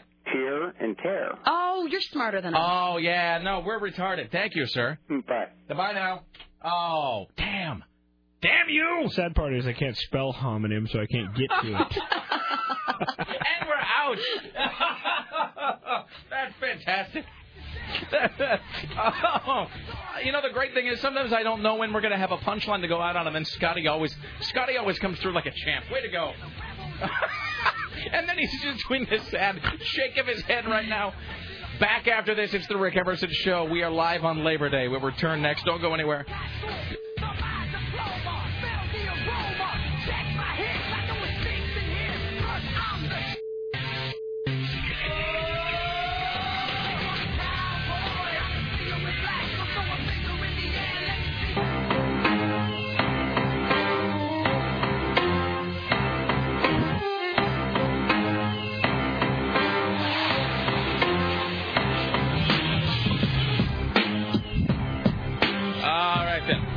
It's the Rick Emerson radio program. It is live, Labor Day, Monday, 503-733-2970. Coming up later on today on Labor Day, we got CNN radio correspondent James Roop. Also, Resume and Resume. There you go. That's a good one. Resume and Resume. I haven't even cheated yet. I haven't looked. I'm just reading once, people. You would not believe the number, for all of jokes about no one listening at holidays, you would not believe the number of emails I just got about homonyms. How about this? Lead and lead. Like lead the metal and then lead to lead someone. Yeah. All right, I suck. It's 503-733-2970. Yeah, that's it. Somebody just sent me that one, too. Read and red. Oh, here's a whole list of them. Wait, where did this... Somebody just sent me a giant list of... Really? Who has time to put together a giant list of homonyms? All right. Google.com? No, that's true. It's 503-733-2970. 503-733-2970. Jim Rube coming up later on. Aaron Geek in the City Duran will be here. We'll have today's top 5, and we'll give away another copy of Sign of the Times 2-CD Best of Queensryche from Capital EMI. Here's Scotty J in for Tim Riley. Well, this news out of Venice, Italy. Actor Owen Wilson, who was hospitalized August 26th after an apparent suicide attempt, is doing well and even making colleagues laugh. This is a made-up story. I'm not saying you made it up, but I'm saying this is a total PR. This is some press secretary sitting there at an Apple, just pounding out some story and sending it out for us to dutifully relay as though it were real. Dude, I was reading an internet story about Owen Wilson, and it was actually called Tears of a Clown. What happened to Owen Wilson? It was the greatest thing ever. The People one's not nearly that good. People one is Owen Wilson's Private Pain. That's the Tears of a Clown. It's the best thing I've ever heard. You know, I semi-understand depression, kind of. I don't really suffer from it myself other than getting bored sometimes and having to find things to do. But that's not really depression. I know. Here's the deal. As a guy like this or people with tons of money that are in rock bands that just turn to total drugs and darkness where they're just in a room for days on end. I watched The Aviator the other night. Now, obviously, that guy had a lot of problems. I mean, I'm just talking about people in general that have made it and they have all this money and then they're just complete recluses or into drugs or they want to kill themselves. It just doesn't make sense to me because if I had that kind of money, I'd be traveling the world. I'd be buying a building or doing whatever. If only you weren't $1 million in debt. Exactly. Really, if somebody was going to be depressed, I would say that would be you. I would say you are the perfect candidate for depression. It's really kind of admirable that you're not suicidal. I mean, really, if you think about it, I mean... I'm totally positive on everything. I mean, I don't care if I mean, take a look at you're Donald $900,000 in debt. Your wife is constantly shrieking at you. You work for slave wages and are an indentured servant. Yeah. Right. I'm just saying, heavy drinking habits. And now you can't even turn to your old friend's cigarettes. I have cigarettes as a friend on the MySpace. It's kind of funny. Is that true? I do. I should put it up there as next to Corn Dog. Yeah. Cigarettes and corn dog. The Scotty J story. Well, Howard Hughes was clearly just crazy. I mean, he was a guy that wasn't depressed. He was obviously just nuts. He had a lot of stuff going on that they didn't really know about back then. Yeah, I mean, it's like how they, back in the olden days, they used to just talk about grandma's gone batty or whatever. She's become an eccentric. But, clearly there were any number of people who had Alzheimer's and whatever, and they just didn't recognize her, didn't know what it was, and so they would just... Remember when you used to just say that old people had gone senile? Well, she's got a little senile. Well, I mean, it's obviously Alzheimer's that people had that they just never diagnosed. Howard Hughes, they called him when they said, well, he's just an obnoxious recluse, but he was obviously just mental. I mean, the guy was just nuts. I mean, just full-on screaming nuts. Now, have you seen the movie The Aviator? Yeah, I didn't really care for it all that much. I watched it. I think I saw it on cable, and then I bought it. Never watched the one that I bought, but I saw it again on cable last night. You never watched the one that you bought. Is that right next to the video iPod still in the box that you've never opened? No, I have actually played it at least 3 times. Jesus. All right. It's just trying to... It's hard to imagine that you're $1 million in debt. It's hard to drive and, change songs on your iPod while you're driving. Life is hard, Rick. Yeah, really, life is difficult. I don't know how you make it through every day. How do you manage, Scotty? Jesus. Well, all right. But anyway, the story about Owen Wilson being up, that's like when Reagan got shot and immediately they're like, he was up and around joking with nurses. Not true. Not true. Well, he's working, of course, with Wes Anderson on a new movie. He's not working on anything. And Wes Anderson is saying, I cannot tell you how well he is doing. And, of course, Wilson and Anderson worked together on other movies, The Royal Tenenbaums, Wedding Crashers. Sounded like your voice started to fall apart there. It did. As I pointed out, I will always love Owen Wilson because he co-wrote Rushmore. So, he's always going to be big in my book for that. But the idea that he's sort of up and around and juggling things in his room. I mean, look, even if he's better physically, I mean, if you're depressed enough that you just try to off yourself wrist cutting, it seems like the real deal. You know what I mean? Mm-hmm. And especially since he was found by a family member, he didn't call 911. That doesn't seem like a cry for help kind of thing. That sounds like a trying to kill myself kind of thing. No, I don't know, but there were some rumor reports that it was just more of a scraping. Oh, a scraping. He tried to scrape his wrists. Why can't he be a man and just lock up the entire garage and turn on the car and asphyxiate himself? Can't spell it. Like you preemptively now tell us you can't spell things. I don't think that's the manliest way to kill yourself. The manliest way to kill yourself is to, affix some sort of a sign to your back and then jump off the Empire State Building. Yeah. Screaming the sign out behind you. Or ew. And the sign comes out behind you and says F That this. reminded me of that story. Remember that story a few months back when the guy jumped off and part of him was found on the 60th floor? They found his leg. They found a leg on the 60th floor. Oh. That's great. So he should have little messages on all kinds of pieces on his body, so when they find him, it says stuff. Yeah, and Sarah was miming, when I talk about the manliest way to go, Sarah was miming a gun, like the Hemingway, so to speak, the Ernest Hemingway to go. But see, here's why that's a chump move, in my opinion. I think taking yourself out with a gun is a pussy move, because then there's some low-wage guy who's got to come clean that. There's some minimum wage who's got to come scrape your business off a wall. If you jump off something, they do too. That's true. I think they can power spray a lot of that away. But the larger chunks, there's a guy who scoop those into a bucket. Well, if he indeed actually did, Elliott Smith, come on, stabbing yourself to death. Yeah, But that really doesn't seem probable. No. Well, there's a lot of people who think he didn't do that. Are you one of them? Stabbing yourself multiple times. Yeah, once you stab yourself, it hurts, and you're like, oh, maybe I shouldn't have done that. Once you stab yourself, it hurts. Thanks, Quincy. Why'd I do that? I think I want to live now. And why did I do that? Well, I got to tell you, and I don't recommend it if you're easily depressed. But that movie, The Bridge, which is about all those people who jump off the Golden Gate Bridge with the footage of same, they do interview the one guy who jumped off that year who lived. And he's not messed up amazingly. He's not. He broke some bones. So he can walk and talk. No, he broke some bones and then they healed and he's fine. Now, asked, will he do it again? Physically, they said he was fine. He clearly, again, he's bipolar. He had an epiphany. He did. He said he jumped off and he said he's obviously a kid with a lot of problems. He's on all kinds of medication. He was diagnosed as bipolar when he was young. He just is obviously mental. His family is no walk in the park either, because the dad sort of has this whole. They interview his dad, and the dad doesn't seem uncaring, but the dad clearly gives off a tone of like, why did I have to have a defective kid? Why? You know, why me? Which I guess you can understand because the kid's clearly a handful. But he talks about, he does the whole thing of taking the bus out there, and you know, and he called in sick to school or whatever, and so nobody would be looking for him.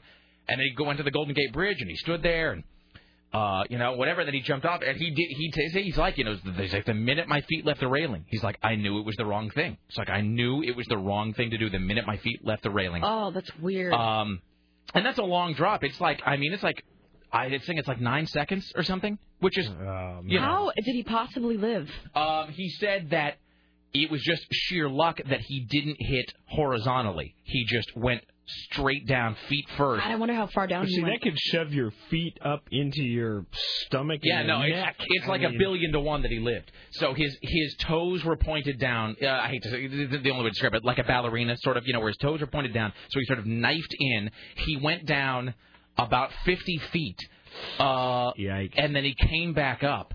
And it's actually kind of a weird story. He, of course, ascribes it all, like they all do. He ascribes it to Jesus. But he went down about 50 feet, and he said he felt something brush against his leg, and this is actually kind of funny. He said, so he jumps off the Golden Gate Bridge, goes straight down, zoom, 50 feet under the water, and he said he realized that he wasn't dead, and then he felt something brush against him. He said he actually had this thought of like, oh, Christ, I lived, and now I'm going to be eaten by a shark. No, it had to be one of those San Francisco mermaids. No, it was... Scotty. Trying to tell a story about suicide. Oh, no, it's fine. Whatever. What's the matter to me? But no, he said he did have this sort of grim realization where it was sort of funny to him. He's like, oh, I survived jumping off the Golden Gate Bridge. Now a shark is going to eat me alive. What did he know what it was? It was he found out later. It was like a sea lion. And so a sea lion actually, as he described it, and there's no reason to disbelieve him because he was 50 feet under the water. Said a sea lion actually pushed him up. And they said the sea lion might have thought that he was another sea lion because he was dressed in dark clothes, or might have thought he was in distress, something, you know, because sea lions are they're very playful creatures, and might have thought he was just like a piece of wood or whatever. Mm-hmm. Pushed him up to the surface. Well, that was the scariest thing about cliff jumping too. Is like when you hit the water and you're completely just going straight into the water like a pin. I mean, you go down through like 20, 30 feet. That was the most panic-inducing thing for me because you're way down deep, and you look up and you see how far down you've jumped. Yeah, I mean, it's just freaky. And so he I think he broke a leg, and I think he dislocated or whatever, you know, like a couple of vertebrae or whatever. But he didn't have any permanent damage. I mean, and he was a guy that they actually had talked to and interviewed prior, and he said, that's it, I'm going to do it, and they filmed him? No, don't, totally backward. I want to be very clear about this, about the movie. What the guy did, it's a great movie. It really is fascinating. I'm sure It's called The Bridge. It's playing all month on IFC, and I think you can also rent it. This filmmaker, because, you know, the Golden Gate Bridge is the most popular suicide destination in the world, and they average a suicide every 2 weeks. And so this guy knew about this. So what he did is he went to the city, and he got permission to put, like, 5 cameras sort of ringing the Golden Gate Bridge to get it from every angle. And then he just let the cameras run for a year. And then at the end of the year, they had captured 24 people, I think, jumping off the bridge. And they and then what they did is they would find out who the people were, and then they interviewed their families, the survivors. And so they intercut interviews with the family. They intercut that with the footage of the people, because they say that no one goes to the bridge and just jumps off. Everyone goes there and then like pace back and forth. Have for you like walked an hour. across it? No. I have, and it's like your heart just when you look over. It's huge. I mean, I'm not afraid of heights at all, but it made me afraid of When heights. I was in San Francisco, the closest I got was seeing it from down below on the street. You know, because you can see it from everywhere in that city. And we didn't have time to go across it, but I mean, just seeing it from like ways away, it's massive. I mean, it's massive. But everybody paces back and forth, apparently. In fact, this kid that jumped off and lived, it was kind of weird. He said that while he was standing there wondering whether to jump or not, like several tourists would come by like, can you take my photo? And so and it's weird that they actually interview a bunch of tourists who were getting their photos taken. And in the background, occasionally, they interview this one family where they were getting their photo taken. And then later, when they developed the photos, like you could see in the background a guy getting ready to jump. Oh my God! Just because because you never know. And so they interview the families, the survivors of people who killed themselves, and then they intercut it with footage of the person who died. pacing back and forth. So they'll stop and they like look over the rail down at the bay, and then they just go over. There's a way that the city can cure this. I don't know how much it would really cost to have a security person. Obviously, you can't run from one end to the other. It's a pretty long bridge. But if they had a security person that could, also have a little bit of a background in psychology. But I think that the bridge is just too big to patrol, though. I mean, like you said, it's just massive, and you can't. How about a little, fencing? But there is something. Well, they've got railing, but it's like. But the city, they make the point that like. The bridge is like this beautiful architectural thing, and they're like, that's the same reason they don't, because they're like, why don't you string nets across the bottom? And like, well, because then you have a big ugly net across the entire, across the entire underside of the Golden Gate Bridge. So, I mean, whatever, I don't know. But occasionally the cops, they do have some footage of cops getting word that like, hey, there's somebody standing there, and occasionally the cops will come, and there's a few times where somebody looks over the side. And then you see the cops come and like grab the person and bring him over, or like talk him back over the rail. Because the cops, I mean, they know. I mean, they know that like once every 2 weeks someone will do it. But the thing is, if somebody's going to kill themselves, you just can't stop them. The best way to do this is to charge people a toll just to get onto the sidewalk, and that way at least they'll make a little bit of money off some of the folks. That's a terrible thing to say. Way to be sympathetic, Scotty. No, I mean, there's a lot of money involved in searching for people on mountains and searching for people in the water, right? Lemon out of lemonade. Well, you don't have to search for them when they jump off the Golden Gate Bridge. That's the thing. Now, they just has it been up. proven that there are sharks in there? I don't know if that's a fact yet. No, there are sharks. It's saltwater. It's a bay. It's cold. Yeah, and it's connected cold to the ocean. And it's okay. I mean, I just don't know if the sharks ever were really in there. I don't know that they really attack people all that often, but they are there. I mean, that was one of the reasons why they suspected that. Myth. That's why. Well, but that's one of the reasons why they suspected the Alcatraz guys didn't make it, is because there's a swift current and there are sharks in the water. That they don't really attack people, but sharks don't attack people most of the time anyway. I'm going to say they froze to death or were pulled out to sea. I mean, it's that cold. The guy's escaping from Alcatraz. Don't even get me started on the guys escaping from Alcatraz. I can talk about that for days. Hi, you're on the Rick Emerson Show. Hello. Hi, how you doing? Hey, what's up? Well, I just finished Youth in Revolt today. Excellent. Thank you, sir. And it was an excellent book. Carletta is a very interesting character. Carlotta is fantastic. We were talking to somebody last week, and we're talking about Youth in Revolt by C.D. Payne, and this guy calls up, and I had not given anything but really the broadest strokes about the book. I said, it's about a teenage boy who has a terrible home life, falls in love with this beautiful hot girl, and then the rest of the book is his attempts to sort of win her over and woo her for his very own. And this guy called up, and he's like, I just got to that section about Nick and Lefty giving each other you know what? And I said, yes. And I wondered, I was like, what? Oh, okay, sure. It's like that, and then the part where Nick, and the whole Carlotta section, which is another thing that, like, there's no point in describing it to people because I'd prefer it be a surprise. And plus, you just couldn't possibly convey how weird that last third of the book is. You know what I mean? Yes, exactly. And I know who can play George Twist. I'm sorry? I know who can play George Twist. Oh, who? Scotty J, if he was a mean drunk. Oh, totally. Scotty would totally be Nick's dad. If he was just drunk a lot, or if he was angrily drunk a lot. Yes. That's fantastic. That really is great. Well done, sir. Thank you. Excellent. Thank you. I can totally see you being Nick Twist's dad in this book. I haven't read it. Oh, it's great. You mean it one of the three? I was thinking about this the other day. I don't even know how you guys have time to read. I mean, I was at home, and I'd love to read, but there is constantly something going on, or debt to be acquired. Yeah, I mean, I never have time to sit down and. I don't have time to read as much as I want.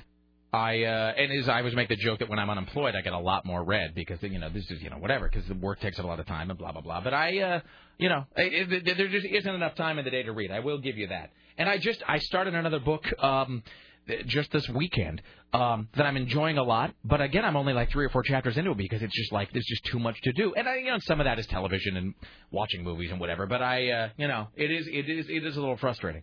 Hi, you're on the Rick Emerson Show. Hello. Hey, gang, how you doing?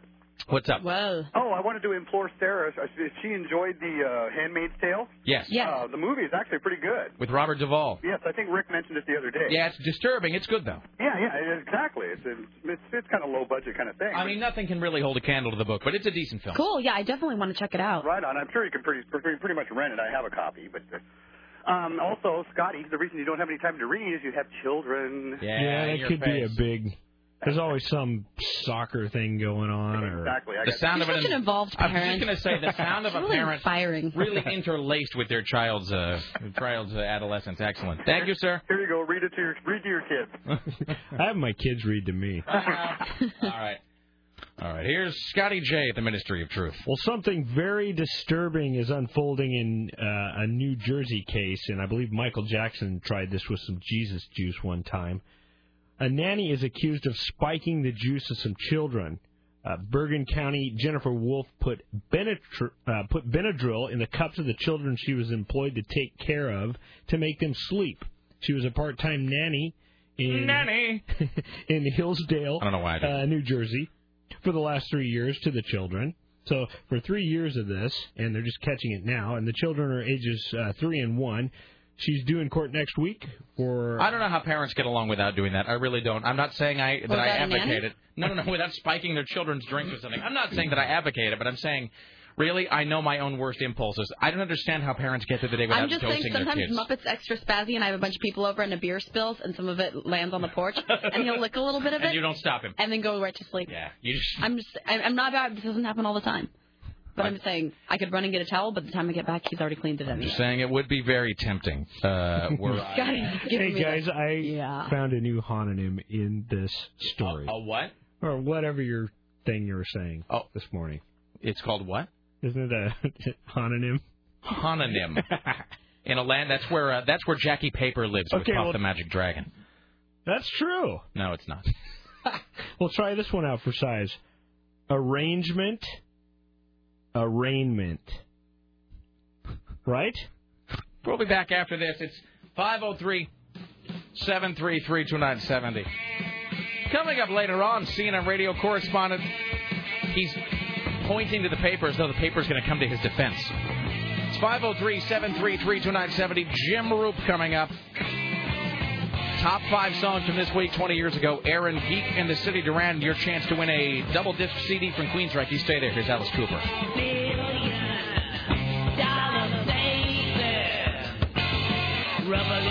She's a little unstable. She has her mood swings. She manipulates me like a puppet on strings. She's abusive and hostile and loving and sweet. It's a fatal attraction. She's my borderline baby. She acts like she's 2 and I won't buy her toys. She's a little delusional and paranoid. She's helpless and hopeless emotionally. She's a girl interrupted. She's my borderline baby. No, she cuts on herself. Says it helps ease the pain. She blames it on me. No, sometimes when she puts out, I might get really close. 'Cause she changes her mind. She feels empty inside. I can't do a thing. She's working real hard at self-destructing. She slept with my best friend 'cause she felt lonely.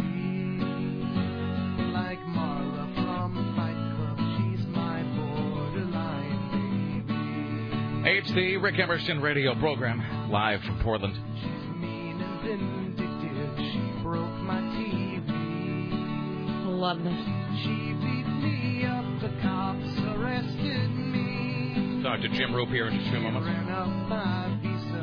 I know she won't pay. So play Mystic for me. She's my borderline baby. No, she says if I leave, she'll take her own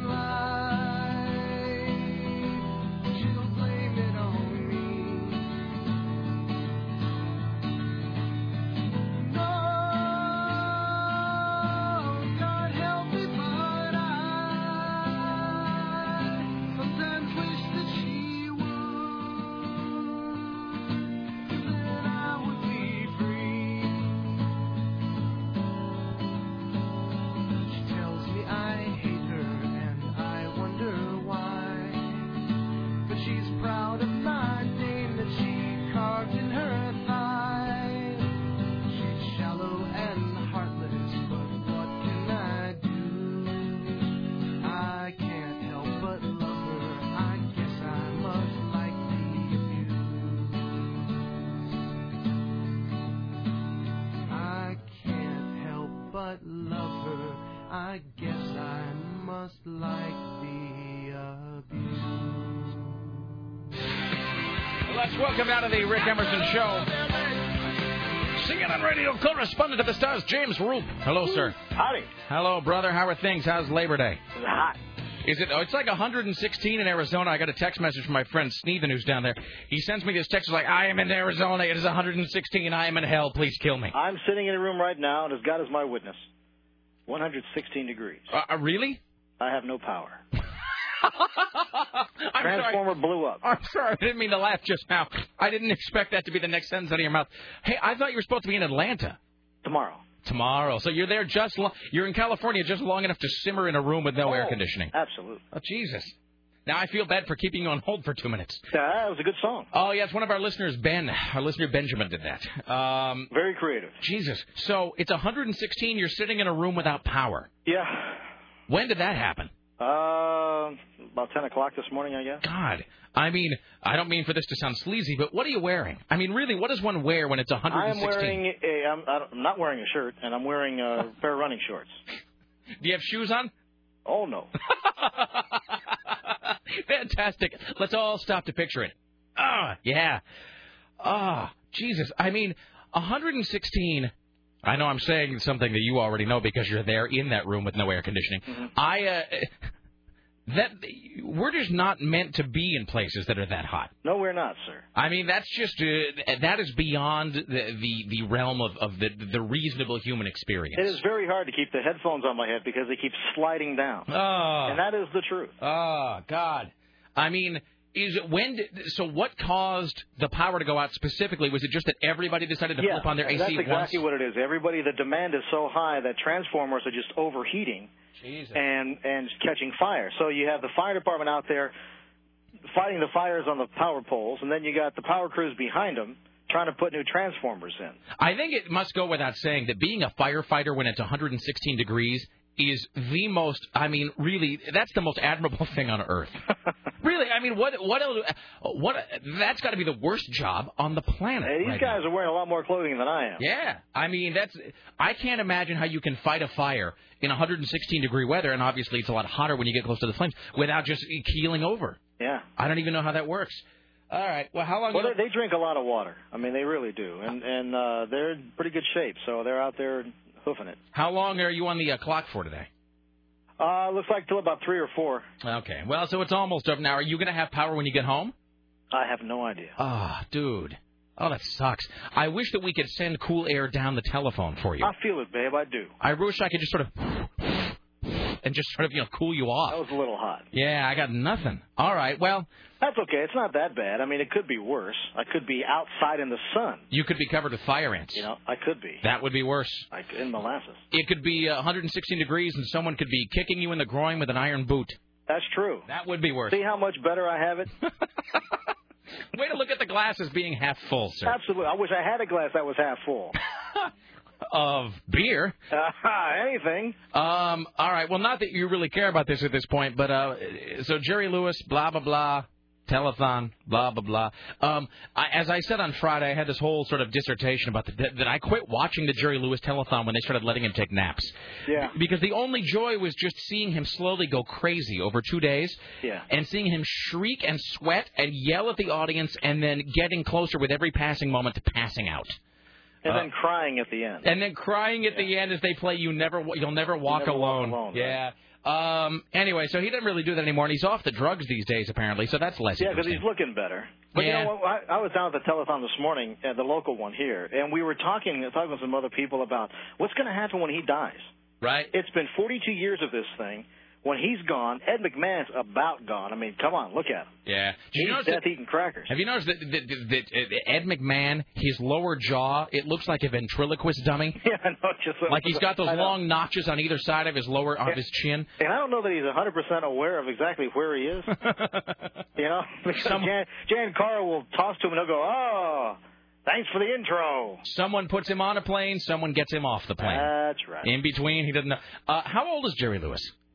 I don't know. Because, I mean, he's got to be 80. Dean Martin died 10 years ago. Yeah. And I know that he was older than Jerry, but still, I mean, he's no spring chicken, as they say. Here's a dumb question. Why does Jerry Lewis care so much about muscular dystrophy? And I'm not trying to minimize that. It's very admirable, but, I mean, he doesn't have it, obviously. No. Do we know why he cares so much about muscular dystrophy? He just, way back when, he was just involved in a fundraiser for MD once, and the kids with the disease really kind of tugged at him, and so the next year he decided to have a little more active role, and then this telethon developed, and he's been doing it ever since, because it is a pretty emotional thing when you see all these kids out there, I mean, my own kid has the disease, so I can kind of feel for the guy when he kind of gets into it. So he's just kind of been around, and what's going to happen when he's gone? Who knows? I mean, Norm Crosby's about to go, Ed McMahon's about to go, he's about to go. They're just going to shut the door because his sons aren't following in his footsteps. You don't see his sons as a co-host kind of thing. You would think he'd be grooming people. And Jan Carl and all those folks who are kind of in the wings with him, I don't know that they can maintain it the way he does. Well, even when he was all bloated with steroids, if he wasn't there, it wouldn't have made the money that it did. How much did it make this weekend? Well, it's still on. I mean, it's on for another that's right. It goes 5 to the end hours, of the day. I think. Because we're here, I keep forgetting it's still a holiday. Yeah, I think Ed McMahon, he sort of predicts what they're going to make, and I think he predicted something like $70 million. But they've made billions over the last 42 years. Where the hell did all that money go? You'd think they'd find a cure by now. That was actually going to be Sam Kinison used to do this routine where Sam Kinison had a comedian of his who was in a wheelchair who would come up, and they would do this as only Sam Kinison could get away with. They would do this routine, and it was called, like, F. Jerry Lewis, like, big fat ass or whatever. I forget what it was called. But the routine was they would bring up this comedian. His name was his name is escaping me at the moment. But they would bring him up, and this guy was, I don't know, he was like, I don't know, 30 something. But he was in his wheelchair, and the deal was that he would cite however much money Jerry Lewis had raised to fight muscular dystrophy, and he would say, like, he's raised like billions of dollars. Where is the cure? And then at the end of the routine, he would demand that Jerry Lewis either like just cut him a check, or like send a bunch of hookers up to his room. And the routine was called like the cash or the cure. Yeah. And it was like, if you don't come up with a cure, just cut me a check, Jerry. So well, there's not even a treatment, and there's 40 different diseases under the MDA umbrella. So I mean, where do you put the research money into which disease? Well, everything from Lou Gehrig's to Duchenne's muscular dystrophy is involved in this thing, and it's like, holy mackerel. Now are they related illnesses? Well, they're all muscle degenerating diseases. Right. So it's like when they make those statements, and I never know how to take these sorts of things, but I forget who it was that made this statement. It might have been Michael J. Fox, actually, who made the statement in front of Congress, and he said, I think the phrase was $1 billion, which he may have just pulled out of one of his orifices, but he actually said, for $1 billion, he said we could cure Parkinson's. And you always wonder if that's true, or if that is just sort of a statement made to sort of goad people into trying to get their asses in gear to donate more. It's got to be, because medicine's not an exact science. So how can you know that that's the price it'll take to get to where you have to get? Right. I mean, it's too much research, too many FDA rules when you have, because you're going to have to experiment on animals first and then move into human beings, and there's going to be trial and error, and there's no way. And you're talking about genetics. It's not like you can find a virus and cure it like polio. Right. I mean, this is a genetic thing. It's a mutation that you got to first identify and then figure out how to stop that mutation from happening, then reverse it. I mean, motor neurons don't regenerate. It's the only thing in your body that doesn't regenerate. Now, how are you going to make that happen? Now, is this, because I just don't know a whole lot about stuff, is this like a stem cell kind of a thing? I think stem cells would help, sure. Absolutely. But you're still a long way away. And, they always say this stuff, especially to families. We're so close. Right. We're on the right street. We just don't know the address. Oh, yeah, well, somebody Google MapQuest. Well, find it, for Christ's sake. And it just is, I mean, I don't know, when you hear... There's a lot of false hope out there, pal. And when you hear that they got like $80 million, a year, I mean, I'm not trying to put it on Jerry Lewis. I'm saying, somebody's bringing in $70 million a year, and they can't seem to get it nailed down. But there's a lot of politics involved in research. Somebody wants to be the guy who's attached to the cure.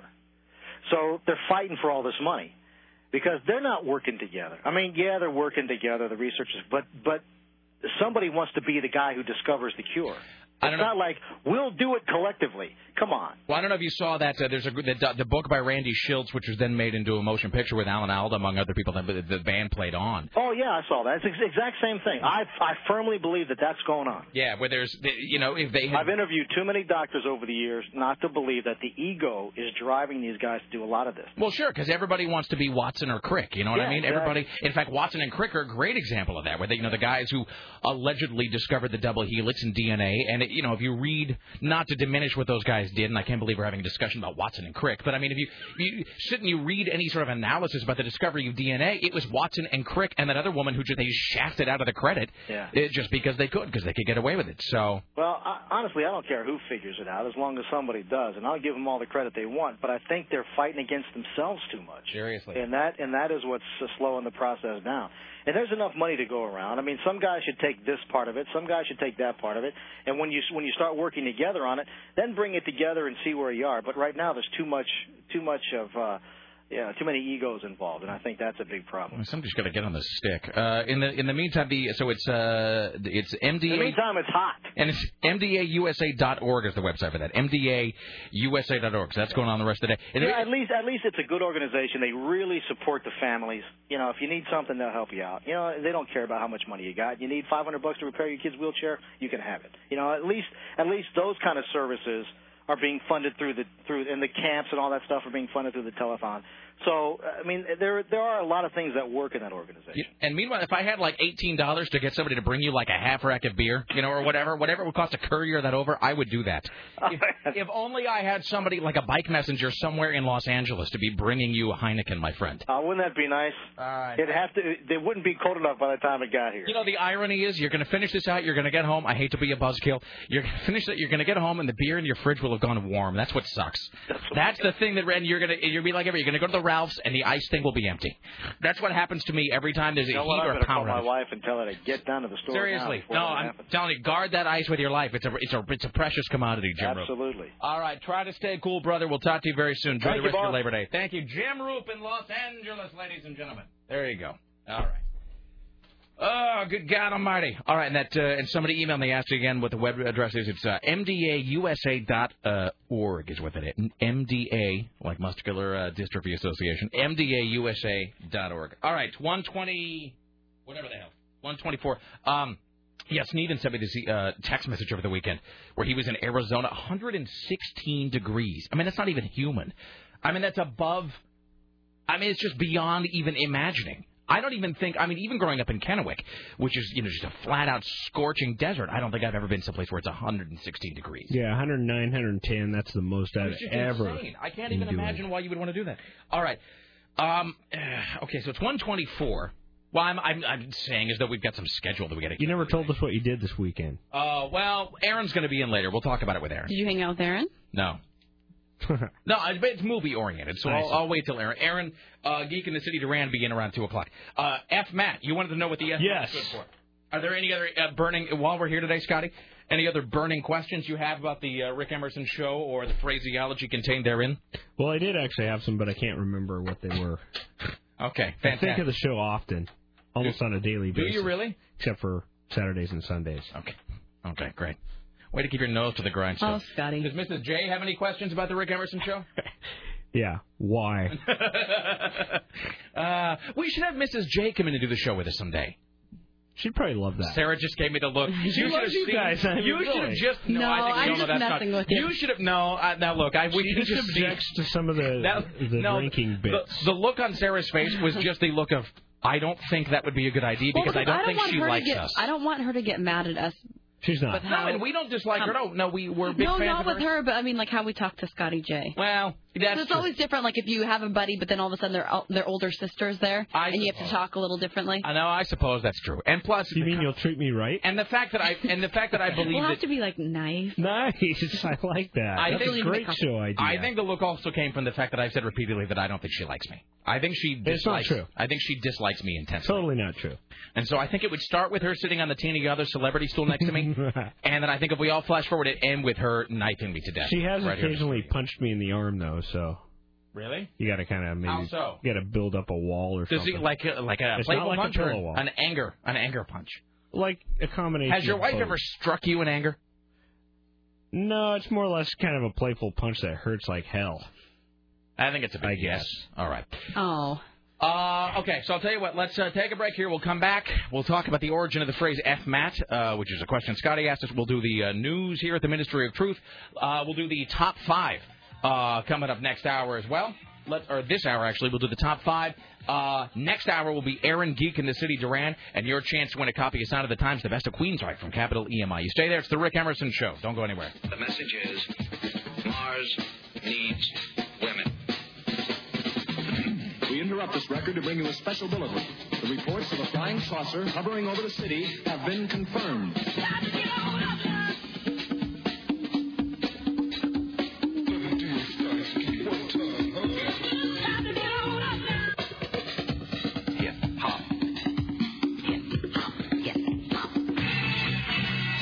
I was walking through a light one morning. The sun was out, the air was warm, but I was cold. Though I must have looked a half a person, tell the tale in my own version. It was only then that I felt whole. Do you believe in something good is all that's gonna be? But it's more than small, it's going to get a little self-control. I know how hard you try. I see it in your eyes. Call your friends 'cause we've forgotten what it's like to eat what's left and what's eating you alive. Might help you to survive. When always we were on a mission, made it still a grand tradition. We did it fine. Because ego was flying the banner, me and me and Do they sell it at CD Game Exchange? I bet they would, Rick Emerson. Who is this? Ted Leo? This is Ted Leo. That's the name of the guy or the band? Or Well, that's the name of the guy, but he tours with a band called The Pharmacist. Oh, okay, yeah. He's changed them around a bunch, but for the past couple albums, he's used the same people. One of the best live shows I've ever been to in my life. He sounds a little bit like this guy Joe Jackson. You know who Joe Jackson is? He sang that song "I'm the Man." Stepping out. Stepping out, yes. Got the Time. Sunday paper. Yes. Look at you, Scotty. I'm surprised that you know who Joe Jackson is. Love that guy. In fact, he played at the Aladdin within the last year. Joe Jackson, who was sort of who was in turn sort of an American. He's American, right? Yeah. American Elvis Costello. Yeah, this is cool. There was an article about this guy, Ted Leo in the Willamette, where they said, he's destined to be a failure. I mean, they loved him, but they're like, he'll never be... Yeah, he's not mainstream. Yeah, they're like, he'll never have a mainstream hit, which sucks because he's great. He's genius. Seeing him on stage, he's one of those people, when he's performing, you can tell he's just about the music. He doesn't give a crap about what he looks like. Yeah. He just throws himself into it. It's amazing. Yeah, I dig this. This is really cool. Hey, it's the Rick Emerson Show. We're live. It's Labor Day. It's 503-733-2970. 503-733-2970. Thank you for coming by today. If you want to email us, it's rick at rickemerson.com, Sarah at 970.am, or Scotty J at 970.am. Speaking of which, lady, well, let me get this call here. Hi, you're on the Rick Emerson radio program. Hello. Hello. Hey, what's up? Please to explain why some hours are missing from the podcast from last week. Well, I wonder who could possibly explain that. Oh, hello, Scotty J. And what's strange is hour 3 was... Hold on. I looked over... Hold on. When I asked Scotty just now to explain that, and we just looked over at him, and he just smiled and shrugged. Because I looked at it today, and it didn't look very good on the podcast page. I have don't no understand. idea. They shouldn't be missing. Are they missing? Have you verified that they are? I looked at it, and they appear to all be there on the AM 970 page with. Who is this? What is your name, sir? This is Russ from North Dakota. Russ from North Dakota. Now, you're saying if you go to 970.am, the podcasts are, in fact, not there. Well, hours 1 and 2 are, but 3 and 4 are not. This is weird. Hours 3 and 4 from Friday. Let me look right now. Let me go to 970.am as we speak. You're going to find duplicates of 1 and 2. What is Friday? Is that the 31st? Yes. All right. Let me click on 831-7. Rick Emerson Show. Boy, this is a slow loading. Oh, is that us? How weird. This is a slow loading program. This shows how much I know about my own website here. Let's see. What do I click here? Well, you got to be in the sound like such an old main person. AM 970 page. Well, I don't ever go. Well, look, let me just be honest. I never do this because I don't have to listen to it, Scotty. I live it. There, now look, I have duplicates there, and I think 3 and 4 is there, right? No, he's right. There's just 1, 2. That's right. There's just 2. There's 3 just times 2. over. Well, come here. Yeah. Look at this. This is gripping. We're analyzing the podcast live in the air. There's just 1, 2, 1, 2, 1. Is that Friday or is that today? 2 of them are today, and 2 of them are from Friday. Boy, could this numbering system be any more difficult? Well, no, it's actually making it easier. No, there's 2 of them from today. Okay, that's bizarre. Or 2 of them from Friday. There's hour 1 and hour 2. 3 and 4 seems to be... Hour 3 and 4. So when you looked at that earlier and said they were all there, that was just a load. That was just a lot. I downloaded hour 3 on Friday, but 4 wasn't there, and now I'm looking for hour 4, and hour 3 is gone. So very confusing. I have no idea how anything. I have no idea how anything works. All right, Scotty is leaving the room to look into something. He's going to get Aaron. He's going to get Aaron. I was going to lie and say he was going to go fix the podcast, but that's probably not going to happen right now. All right, well he'll bust his hump to get it done, sir. Okay. I'll make sure that he fixes it. All right, thank you for listening, my friend. You bet. All right, bye now. All right, well there you go. All right, well I guess now we're just killing time. Waiting for Scotty to come back. Just going to play a little Joe Jackson here. I hope. Let's see. This is the video.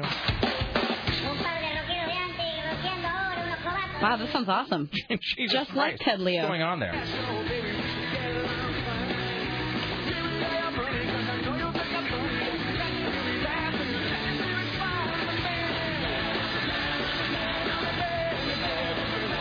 The Man on the Radio. I mean, that's some weird live version of that. I'm not like the world's biggest Joe Jackson fan, but that's the first thing I thought of. So, I can play this. So, where's Ted Leo from? You know, I don't know. Here's the thing. We started out friends. Oh, yeah, you played me Yeah, I this. played this for you a long time ago. Yeah, I didn't know this was him. Yeah. Since you've been gone. Yeah, I love this song because he goes into maps by the IAS partway through it. I forgot Aaron had his cool new glasses. Aaron Geek in the City Duran. All right. Ladies and gentlemen, at the Ministry of Truth, in for the vacationing Tim Riley. Let's welcome now to the Rick Emerson program, Scotty J. From the Ministry of Truth, this is Tim Riley. Well, the manufacturer says design probably was not the cause of the turbine collapse last week. New Jersey. New Jersey, what's wrong? Yeah, this is out of New Jersey. Seems like everything's out of New Jersey. What? I don't understand what's going on. Wait, maybe we should just start that again. I think I confused Scotty. Okay. Well, turbine blades turning at excessive speeds might have been the cause last week. I think we're going to start the new segment again. Oh, cool. And now, from the Ministry of Truth, this is Tim Riley. The manufacturer says design was probably not the cause of the turbine collapse last week. Turbine blades turning at excessive speeds might have caused last week's fatal tower collapse at an eastern Oregon wind farm. An overspeed operation may have occurred while performing a sequence of procedures. So, that's that. See, when I fill in for Tim, we do snippets. I like because I can't read. Do you have like a pile of watches over there? All right then, let's do a Whitney watch. I like it. And when you are confronted with a sentence you don't understand, I move on. You give it like no, but you don't. You give it like a 3-beat. Like you'll read and the sequence of procedures. 2, 3, 4. All right then, and then you slap it down really firmly as though you've just like really nailed one home, like Walter Winchell style. Okay, we're moving on. Okay, what are we moving on to? We're moving on to a Whitney watch. Here's your Whitney watch for Labor Day. Disgusting.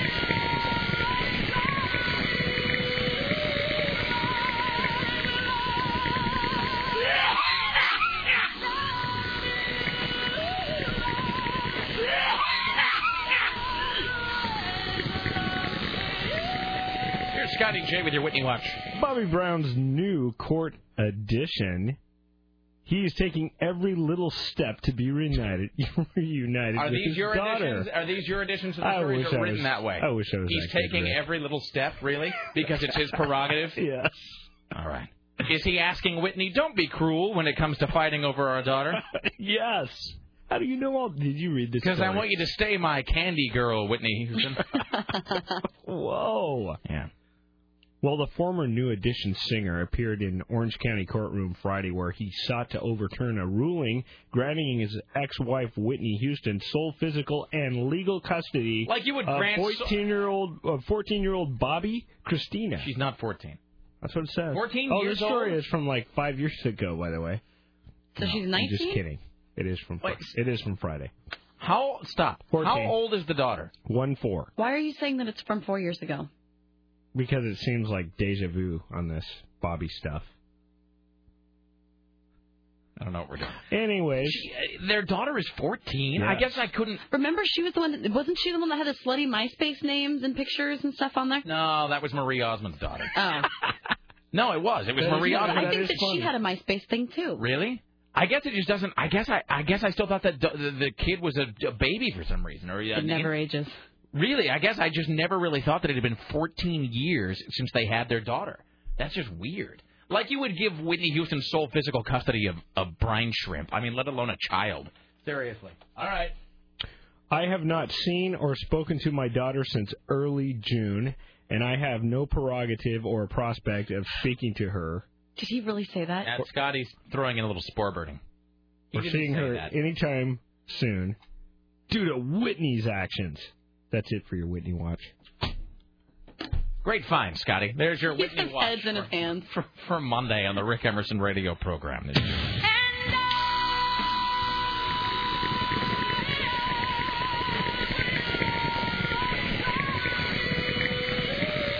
like the deepest crack pipe drag ever.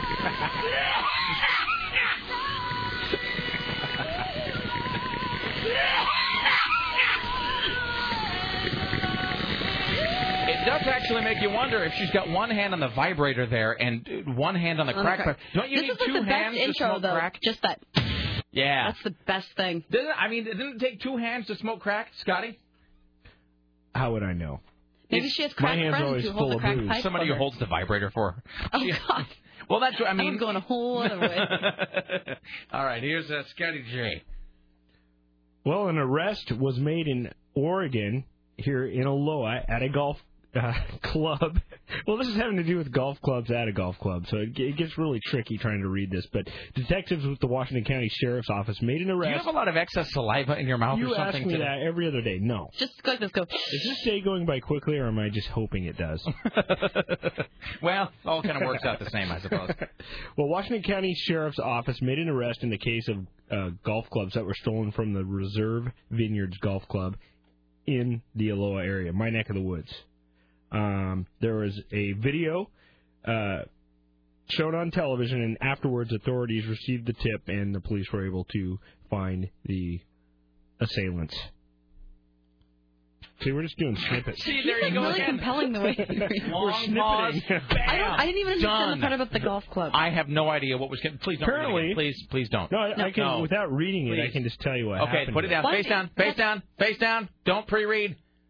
It could be Scotty J. Totally pre-reading. The problem is this. I don't know if it was like one guy or two guys or three guys. I think it's one guy. I'm going to make that up. Where did the story take place? He stole some golf clubs from the Reserve Golf Club. Or golf course in Aloha. And it was caught on tape or something. And they found the guy. Good retention, Scotty. All right. I pulled like 500 news stories for you, most of them interesting. Okay, well, You're spending a lot of time talking about a guy who stole a golf club. Well, I was trying to stay local with some of this, but let's go to New Jersey. Okay.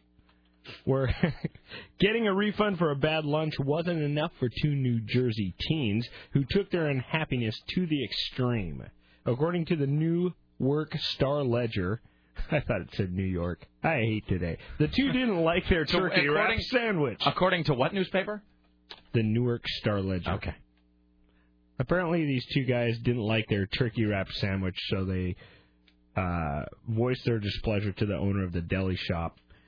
Despite their refund, This is compelling. They went back to their office and started faxing menacing deli messages like, "They suck." Okay. Yeah. Okay, let's find some Rick Emerson news.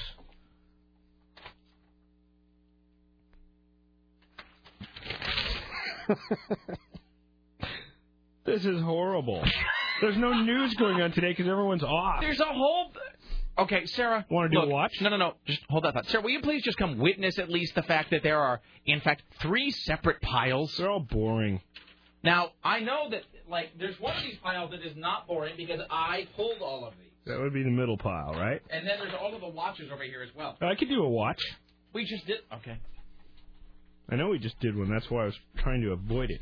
There is a whole pile of news stories. There are so many stories there, and separate stacks that Rick has funny set part up for is you. I've been doing this Thursday, Friday, and today, and these stories that you piled in front of me are from Wednesday. If you would have used them on Thursday, maybe they'd be more timely. I was just going to say, remember there was a time when they were only 12 hours old. Yes. Well, here's a good one. Really? How much? Let me ask you this: how confident are you that statement is correct? How confidently do you believe that this story is a good one? Do you want the truth or the rosy truth? On a scale of 1 to 10, how confident are you that this story you're about to read is actually compelling? About a 4. What time did you get here today? Everything comes out of New Jersey and North Carolina. Was it before or after 10:30 today? It was before 10:30. Spend a lot of time sorting the news? I pulled a lot of local stuff, but it's all gunfire and car crashes and drownings. All drownings. Drownings? Mammy. Sorry. Okay. Go ahead. In North Carolina, a 93-year-old man was charged with cocaine trafficking Thursday. The same day, police netted 3 other people on charges of possessing heroin, opium, and a slew of prescription drugs. I would absolutely, if I was going to deal drugs, I would totally find an old person. Seriously, because they're not going to stick a 92-year-old This guy probably didn't even realize what the heck he was doing. No, but I mean, if you give they're never going to stick him in jail. He's one of those guys that'll get house arrest. You give the guy a few $100 a month, hold this package for me, I'll come by, I'll pick it up, keep this in your basement. I would totally, not that I advocate dealing drugs, I'm just saying if I were to do that, I would absolutely get an old guy to do that for me. Yeah, so he probably had no idea what was in the box. And he was you don't ask, you don't tell. You just hold the box in your house. Well, this gentleman, William C. Tenen, is also charged with possession of cocaine with intent to sell, and he was jailed before being released on Friday on a $200,000 bond, so he obviously came up with that. So, all right, yes, North Carolina. Now for your cannibal watch. Let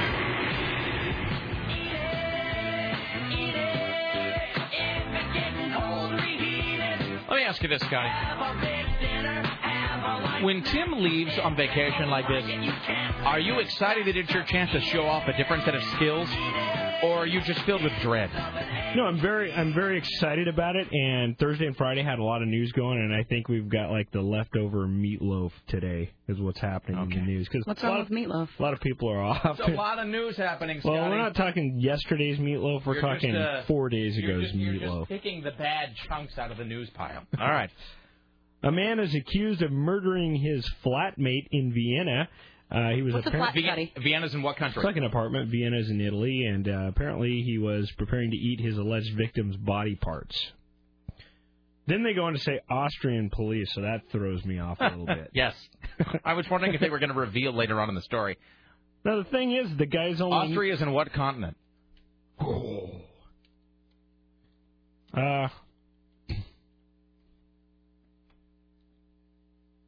Austria.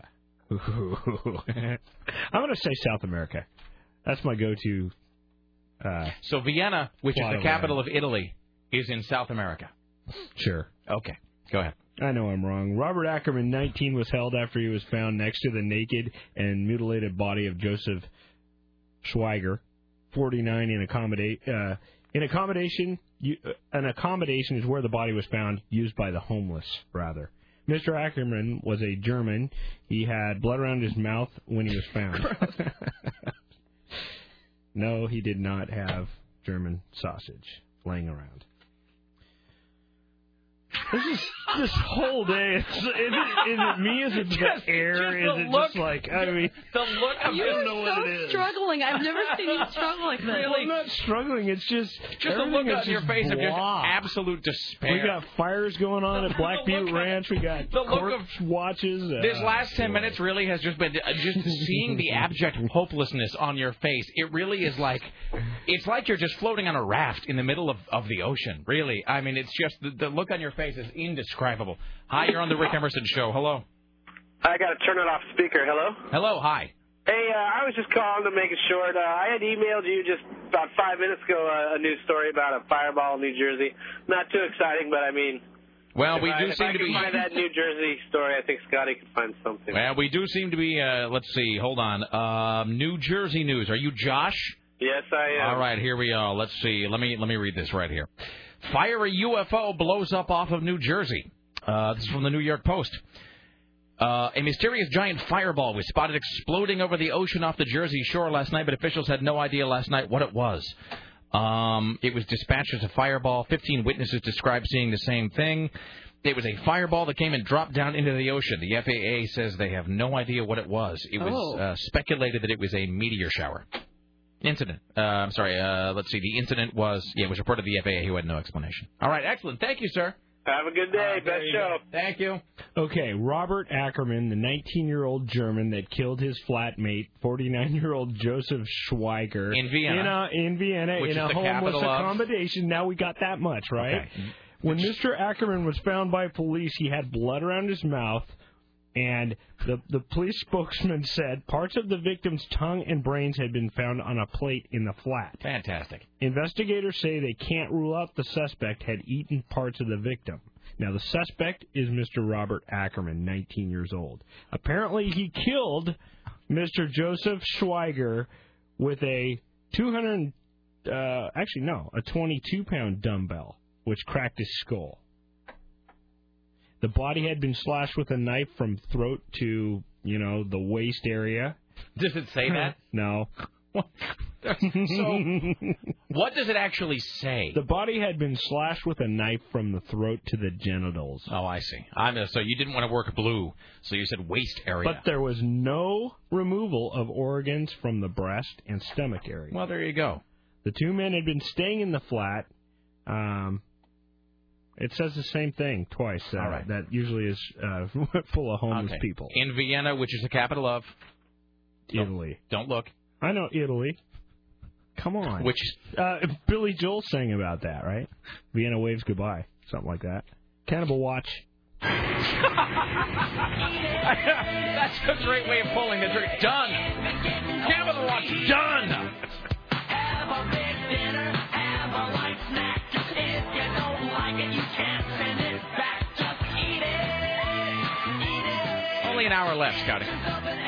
Then Tim will be back. I think we should make it all news all the time today. Actually, I enjoy it. I love doing this, but it's just the news is just so blasé. Minus the complaining. And blasé, you had a guy cutting open his flatmate and eating his tongue and brain. And slicing all the way down to the genitals. Seriously, if you can't make that interesting, Scotty, then really you have to ask yourself what you're doing. Want me to read it again? No. Hi, you're on the Rick Emerson Show. Hello.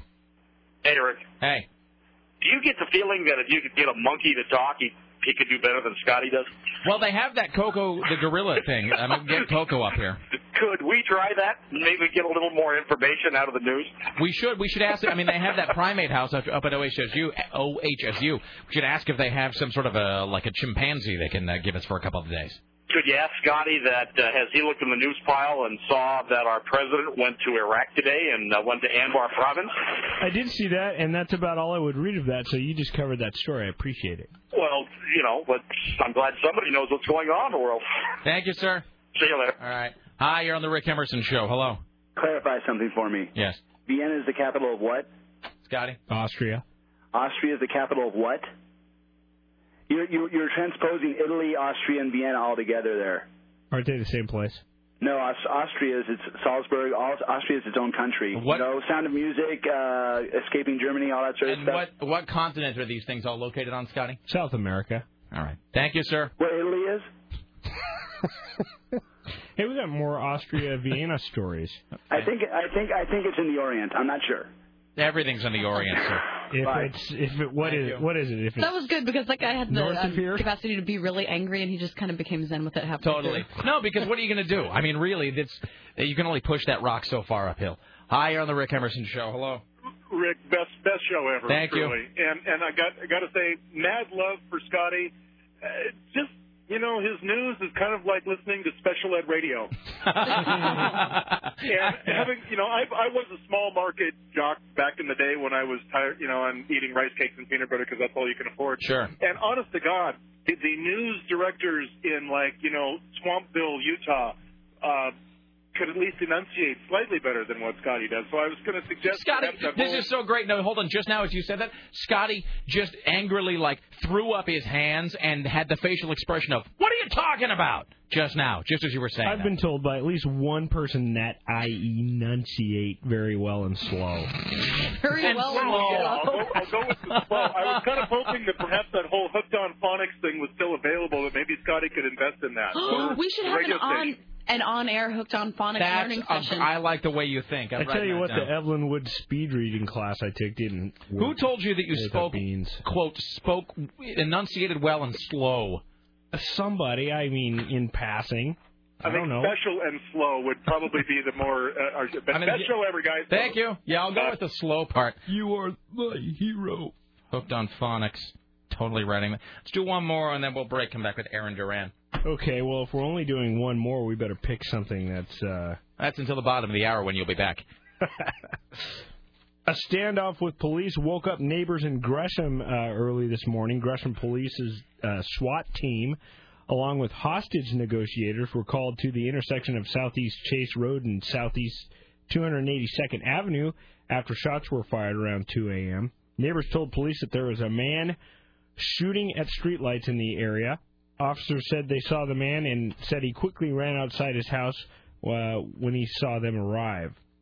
Police said they could see the suspect through the window of the house pointing the gun in no specific direction after using a loud hail. I have to point out that Scotty's acting the story out with his hands while he does it. He gets very impassioned. Got to get through this. No, the point of the gun part, and then he actually made like a little finger gun and jabbed it. I almost made it to the last sentence, and then almost made it there. Okay, go ahead. This is almost my first story I got through. The officer said that the guy shooting, William Sowers, walked out on his own and surrendered to the police at 5 a.m. this morning. Police searched his property and found marijuana plants. Okay. So he's under weapons and drug charges now. Without looking at the paper, please spell marijuana. Oh. I can't, actually. I just flat out can't. I don't know if it's today. I didn't take enough focus factor. I don't know what it is. Don't even have a guess. M-A-R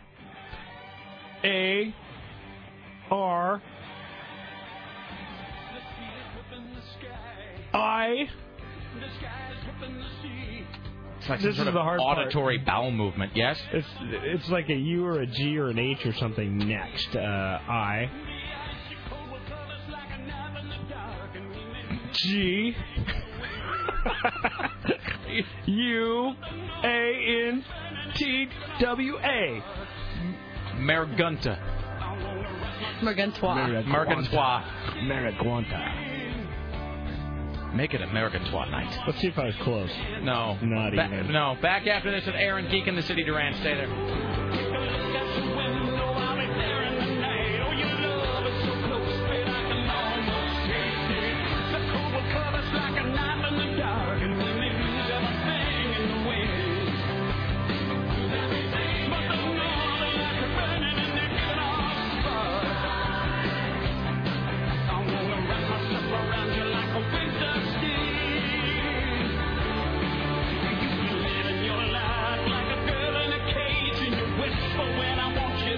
On a hot summer night, would you offer your throat to the wolf with the red roses?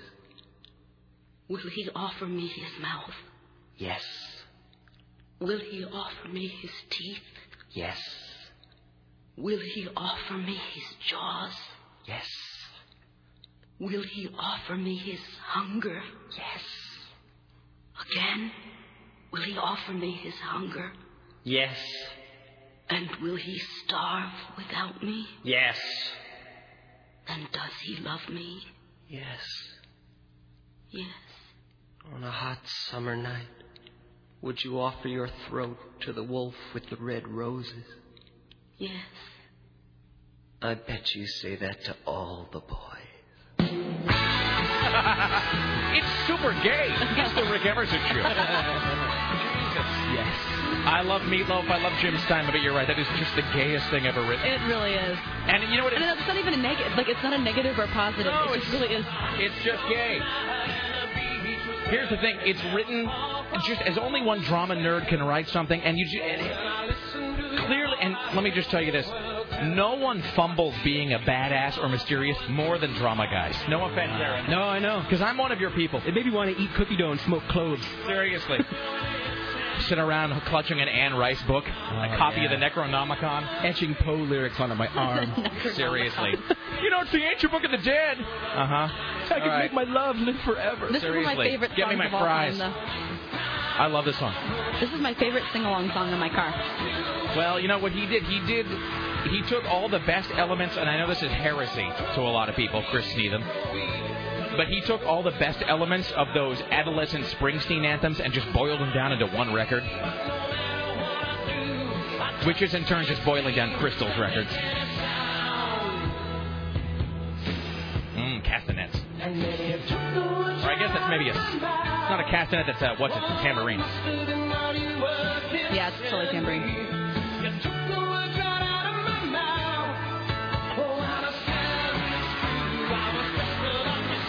Everybody.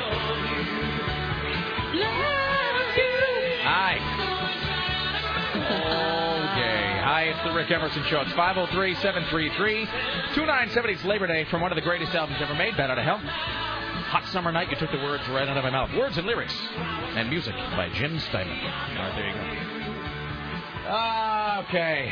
Why, hello, Aaron Durant. Hello there. How's it going? Hey, so I was going to talk about something else, but speaking of adolescent awkwardness, so guess what I saw this weekend? Well, you told me. Oh, did you see Superbad? Superbad this weekend. What'd you think?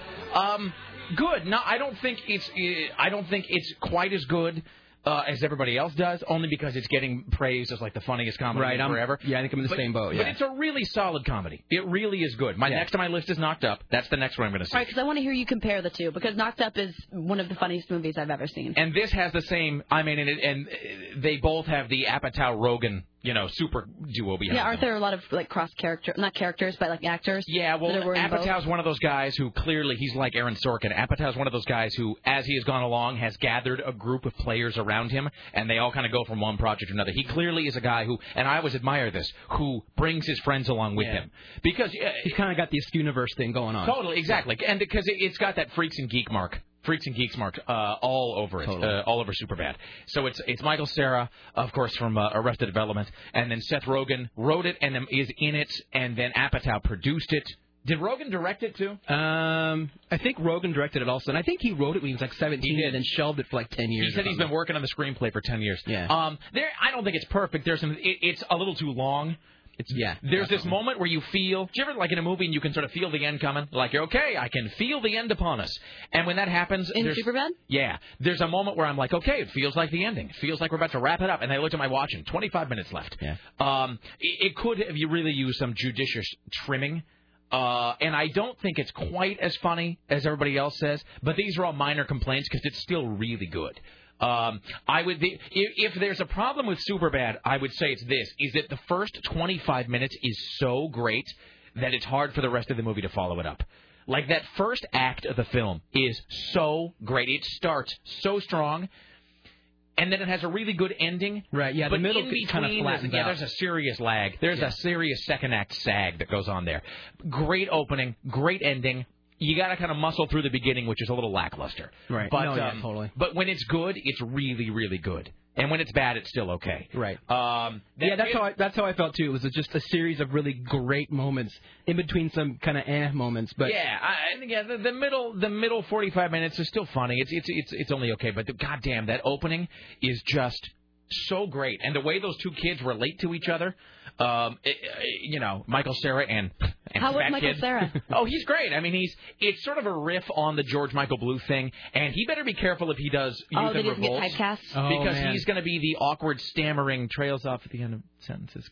When I was watching stuff, I thought, you know what, if they just took George Michael and made him a senior. If they just fast forward Arrested Development by 2 seasons, that would have been very him. Arrested Development. It is his character is very George Michael Bluth, and he does have that one move he does though, where he's talking to a girl and then he just kind of starts inserting more ellipses as he goes and hello, and she's walking away, and I guess I'll just stand here. And but he does it really well. But if he does one more movie like this, he's going to start getting typecast. So he's got to be real careful that doesn't happen. That being said, he's great. The other kid who plays his friend Seth is really great. And then Seth Rogen himself is good, although not to give anything away, but I just there's this whole subplot about this third friend of theirs who spends the night with 2 cops, which is sort of moderately amusing, but it's like the dumb small town hick cop thing gets really thin with me just because it's been done to death. Like, how many in Super Troopers? Yeah, it's like, how many times can you show, hey, they're cops, and so they're not all that bright, and they're really trigger happy? Like, it's just a riff that has been done to death. But again, these are all real minor complaints because it's a great movie. It still is really good. I mean, absolutely worth the money. Again, next on my list is Knocked Up because Apatow is on a real, Apatow. This is assuming Knocked Up is great. This is like 3 for 3 for him this year because Knocked Up, super bad, and then a movie I cannot speak strongly enough, which is the television set or the TV set rather, with David Duchovny and Sigourney Weaver, which Apatow produced. Well, they were also behind 40-Year-Old Virgin, also, I think. Oh, that's true, but that was last year, though. That was last year, but still, I mean... he's on a streak, though. That's they're like batting 4 in a better row. than Zombie. Yeah, that was going to say. And so, with every good movie comes a terrible movie. Let's talk about Rob Zombie's Halloween for a second. Boy, is that just a big load. Yeah, just a big, terrible. Steaming pile of pointless is what Rob And I'm Zombie's assuming Halloween. you saw the same one I've seen. Yes. The work print. Yes. Yes, I saw Rob... No, there's nothing wrong with that. I saw Rob Zombie's director's cut. Yeah, that's what's so sad is the work print is terrible, and Zombies even said that that's his true vision, and the one in theater isn't the one he wanted to tell. Awful. I can't even imagine how bad the director's cut is. No. And it's telling how little faith the studio has, because normally when a movie leaks online, the studios are all up in arms. They could care less. They didn't even care. No. They didn't even... And it opened at number 1, which I think is just a demonstration of, A, the power of Rob Zombie's brand name, B, the power of the Halloween franchise, and C, the fact that there was really nothing else opening against and the forgiveness of horror fans. Yeah, well, that's, most horror movies never lose money. So and you wanted it to be good. Everybody wanted Rob Zombie's Halloween to be good. Mm-hmm. I was mad from day one. Well, but I mean, I wasn't happy he was doing it, but it's like once he said he was doing it, I'm like, okay, well, let's just hope for the best. I can see that, yeah. I didn't want him to do it, but once he announced that it was happening, I was like, well, okay, let's just grit our teeth and hope that it turns out to be good. Did you hear John Carpenter's interview? No. He said, how do you feel about this film being redone? And literally his answer was, what do I care? They cut me a check. Oh, seriously. I mean, Carpenter, like there's anything you could do to diminish that franchise any further. You know what I mean?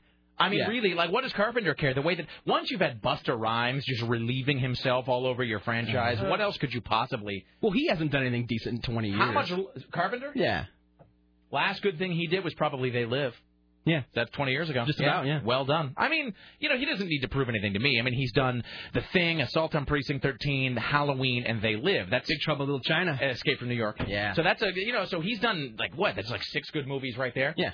But, I mean, I will say this about Rob Zombie's Halloween. In the first half of the film, there's a couple sort of interesting ideas. And then it all just goes to hell. So he does. I mean, it's just terrible, and there's no way to talk about it without. I mean, I guess they're not spoilers. Everybody knows Halloween. Guy, scary mask, cuts people, blah blah blah.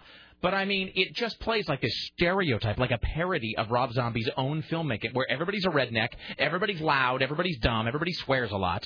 There's all of this drinking, always and some incestual drinking stuff. and incest. I mean, it's just like. It's like someone decided to make a knockoff of every Rob Zombie film you've seen so far, which I guess is just two. But I mean, but it's all just that. They're all characters. They're all, House of a Thousand Corpses characters, all of them. And I mean, and then so Michael Myers gets put away, and then he escapes. And then the last 20 minutes is basically Gus Van Sant's, It's like a shot-for-shot remake. The last 25 minutes is just a shot-for-shot remake of stuff out of Halloween. I mean, as many times as I've seen the original Halloween, and sort of looking back at now, Halloween is a classic. For modern audiences, it can seem a little slow because it starts strong, and then there's a long building action for about 45 minutes before mayhem starts again. So it can seem slow to modern audiences. And I think what Rob Zombie, I figured out his deal. 2 things. A, I think he figured that Michael Myers was so watered down that the only way you could make him creepy again was to give him all of these incredibly disturbing character traits, which he does in the first hour of the film. And B, I think he also figured out that, again, that first Halloween, the first hour, nothing really happens. It's basically build-up, and I think he knew that modern audiences wouldn't sit still for that. And so he had to fill the first hour with something. And had so to just get the blood going. Yeah, kinda. Thus the backstory. But it's just so badly done. It's just so unbelievably ham-handedly done. All of these plot holes, things that make no sense. Acting, look, I'm just going to give away, this is not a spoiler. I'm just going to tell you there's one little moment that happens early on in the film. And this is one of the moments that the online guys have all seized on, and it's horrible. So there's Michael Myers, who's about 9 years old. His sister is a slut. His mom is a stripper. His stepdad, of course, is incestuous and drunk all the time and has a mullet because, it's a Rob Zombie film. And so there's a sequence where the mom promises to take Michael Myers, young Michael Myers, trick-or-treating. Mom then breaks her word to Michael Myers, can't do it because she has to go off and work at a strip club. Just work the pole? She has to work the pole. Dad doesn't do it because Dad and his mullet are passed out drunk in a chair like watching pro wrestling. The sister promises to do it, and then she won't do it because she's upstairs humping her boyfriend. So there is a sequence where I swear to God, there's there's Michael Myers with a clown mask sitting on a curb with his Halloween bucket, and then they start playing the song Love Hurts by Nazareth. And it's a montage of Michael Myers sitting there with a Halloween mask, the sister having sex with her boyfriend, and mom on a stripper pole while they're playing Love Hurts by Nazareth. It's terrible. I mean, it's off the charts retarded. It's so bad. I mean, it is like such a phenomenal miscalculation that you wonder how it could have come from Rob Zombie, who at the very least you can say is a fan of horror films. Oh, he loves the genre. That's what hurts. That's what hurts, is it comes from a guy who ought to know better. Right, yeah. You don't expect anything from some, like you get a guy Roth or something in there. I expect nothing. Yeah, I'm kidding. But, I mean, Rob Zombie, he ought to know better. Yeah, I mean, he's such a student of the real gritty 70s horror that there's really no excuse for him to turn out a really sad, pale by the numbers screen knockoff. And then what's his name? Malcolm McDowell, who can be a good actor. Not in this one, baby. No, because he's good. He was in Entourage. He's great in Entourage. Danny Trejo gives the best performance in the movie, and that's not saying much. No, but he's the best actor in the movie. I mean, it's just awful. It's just so. Anyway, I don't even know what to say beyond that. Don't see it. That's what you can say. I mean, avoid it. The girls are moderately attractive, but I don't even really care when I'm watching the film. Is his wife in this one? She plays the mom. She plays the stripping mom. Yeah. Oh, okay.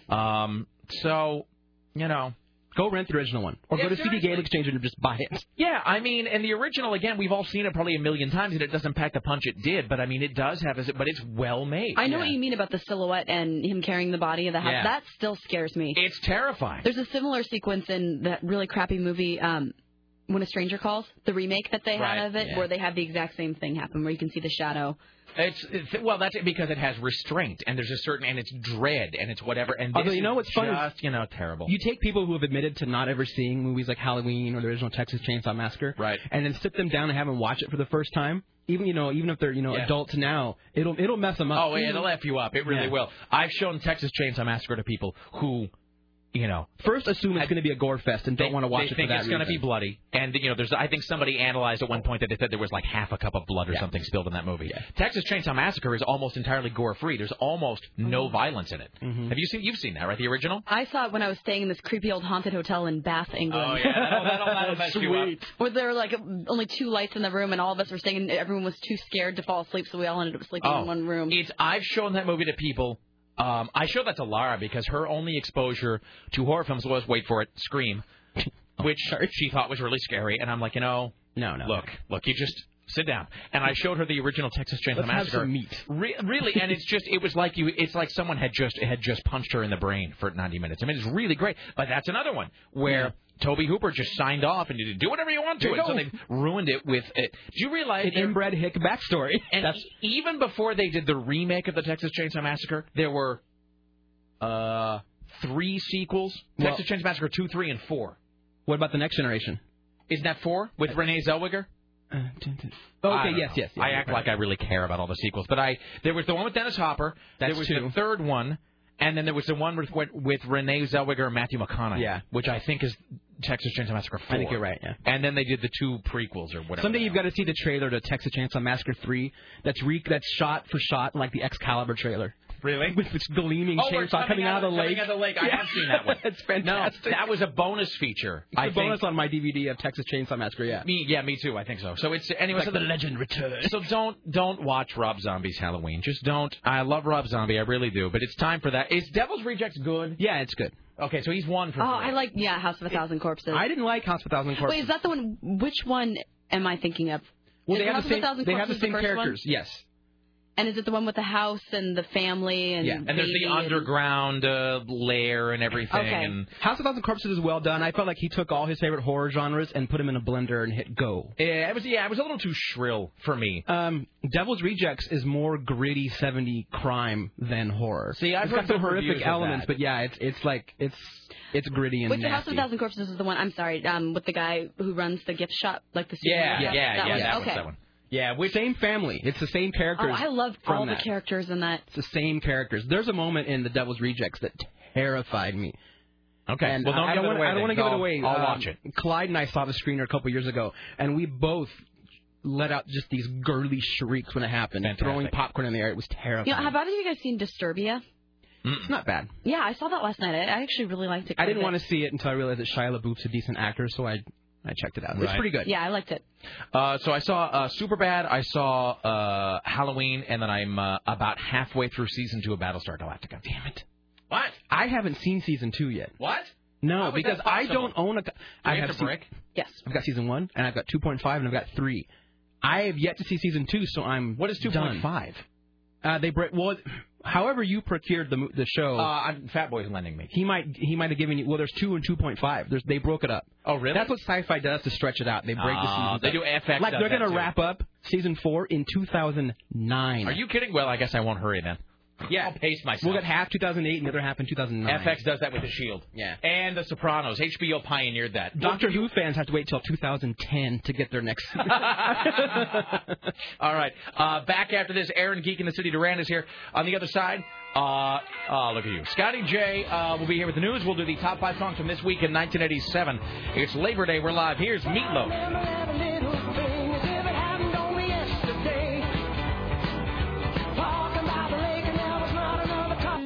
We now enter. This show really did zip by. It really did. We now enter the saddest part of the broadcasting day. Final segment of the Rick Emerson Show. It's Labor Day. Thank you, everybody who.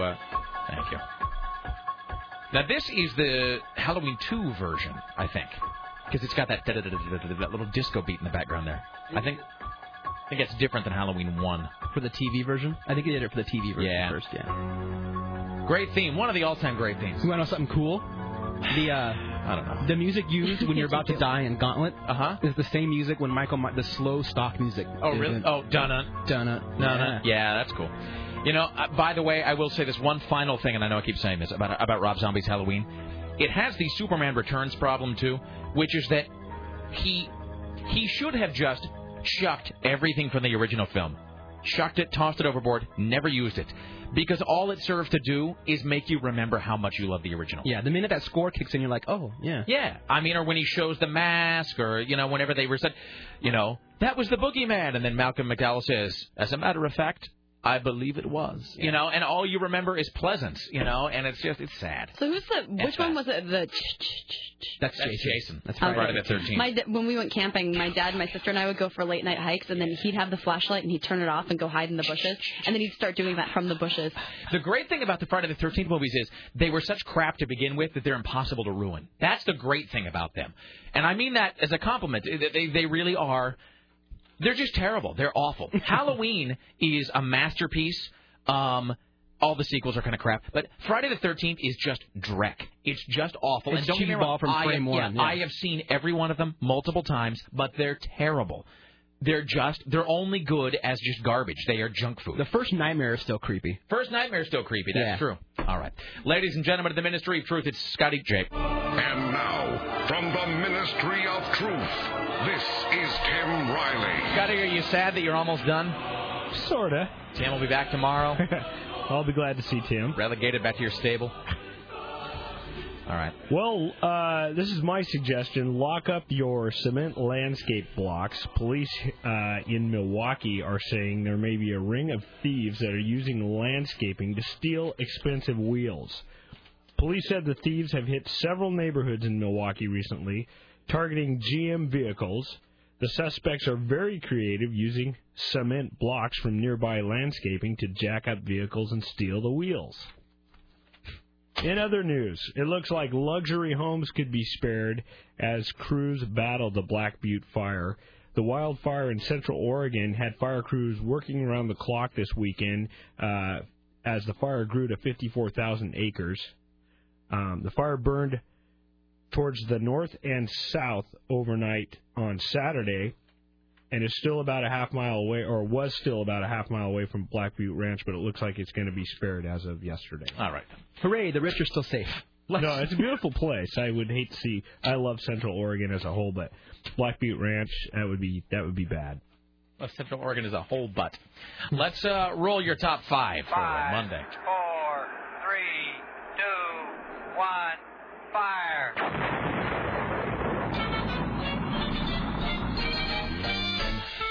Counting is wonderful, counting is marvelous, counting's the best thing to do. Counting is happiness, counting is ecstasy, I love to count, don't you? All right, for no readily apparent reason, we spin the wheel of time. Today's top 5 songs from the week of August 29th, 1987. All right, well, the number 6 song. You know, dude. I think it's funny because we're like a week or two off. Thing where you just But you know what? It never helps when you point out how post-dated or out-of-date or... No one would notice these things if you didn't feel the need to illuminate them. Okay, these are the... He's a little whiny today. These are awesome songs. You're kind of bitching out today. You know what you sound like? You sound like, when you laugh, you sound like Michael Wincott when he comes into Barry Champlain's studio in the movie Talk Radio. I love that movie. And he does that whole... When you speak, thousands of people hear your voice. You penetrate your minds. And then the guy goes, oh, Barry.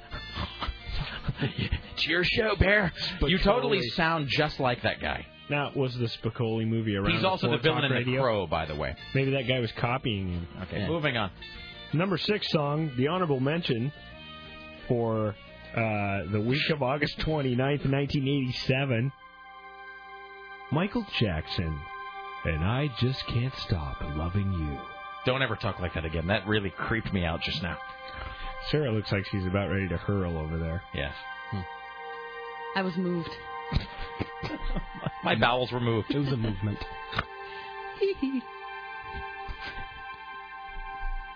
Let's talk about moving along, shall we? Longest intro ever. I'm sorry, what was the theme of this top 5 again? We just spun the wheel of time. Top 5 songs 20 years ago this week. No. 2 weeks back. You're doing that thing again. Oh, is it Tuesday? Jesus. It will be in about 5 minutes. All right, let's move on to number 5, because I just hate this song. Now, I actually owned this CD. Number 5, Debbie Gibson. I love me some Debbie. Deborah Gibson, as she's now known. Now goes by Deborah, yep. Only in My Dream. I dig her. They used to play down here at the waterfront, during those big summer events they used to have. The bygone days of your youth. Before you were $1 million in debt. Marky Mark and the Funky Bunch and Debbie's God only knows who else. Yeah, totally. Curtis Debbie does Delgado. No, I'm not going to. Come on, say it. No, it's too much. Debbie does the Dows. Deborah now. This is a massive... No. Post-dated. Jesus. I don't think any of us can speak today. Nothing I'm saying makes sense. Do any of us know what this song is about? What are in her dreams? I want to know. Only she knows. Am I there? Creepy. I think at that point she was just dreaming of outlasting Tiffany. That was the only dream she had. Yes, it's gold. That was comedy gold right there. That was witty, Rick Emerson. It was so witty that I can't top that, so we're going to move on to number 4. Are you like anxious to get out of here? Do you have a drink waiting for you or something? Oh, that actually sounds pretty good, but no. Okay. We only have, seem to be moving us along pretty fast. We only have several minutes left. Top 5 truck waiting for him. Oh, yeah. This one's a good one. Suzanne Vega and Luca. Sarah looks puzzled. Oh, I love this song. It's a beautiful song. I haven't heard this in a really long time. So this is sort of, I don't know what to compare it to, but this is her one crossover single, and My name is Luca. Yeah, I don't think she ever really wanted to be a pop star because she never did anything like this again. My name is Luca. My wife is a huge Suzanne Vega fan, and Suzanne Vega has really put out some beautiful music. She really makes amazing records, and I think that she had this one hit, and I don't think she ever really wanted to be a big singles artist. But she does some amazing songs.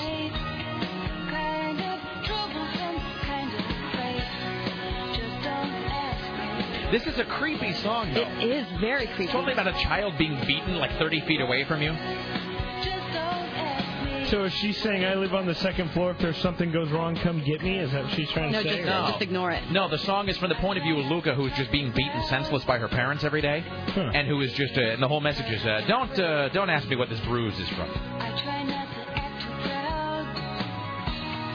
Only hit till you cry. Only hit until you cry? Yeah, it's the creepiest top 10 song ever. Hit until you cry. I wonder if this comes from her own personal pain. I don't know. She writes some really dark songs. She has this album called 9 Objects of Desire, which is really good, but the subject matter is all really kind of troubling. But, I mean, she has that weird gift where she just makes these really upbeat, very catchy songs about just the most dark, brooding things. I mean, it's the creepiest song. It really is. I haven't heard this song forever. Yes, I think I'm okay.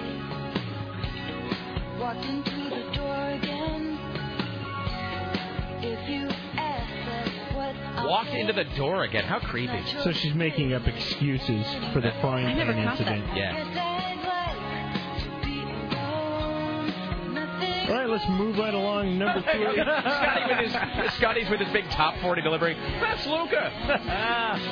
How did DJs introduce this back in the day, I wonder?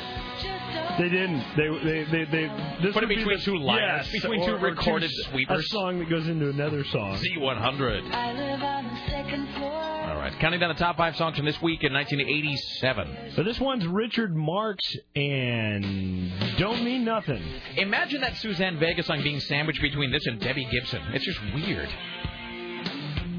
Richard Marx. I'll tell you what's really weird about all this weirdness is the fact that these songs were all together this particular week. Said that 10 seconds. Well, I liked it better when I said it. We used to think we were really edgy by calling this guy Dick Marx. We thought we were really like outlaws of comedy. I really fashioned myself kind of a Lenny Bruce in high school. Yeah, I like that guy, Dick Marx.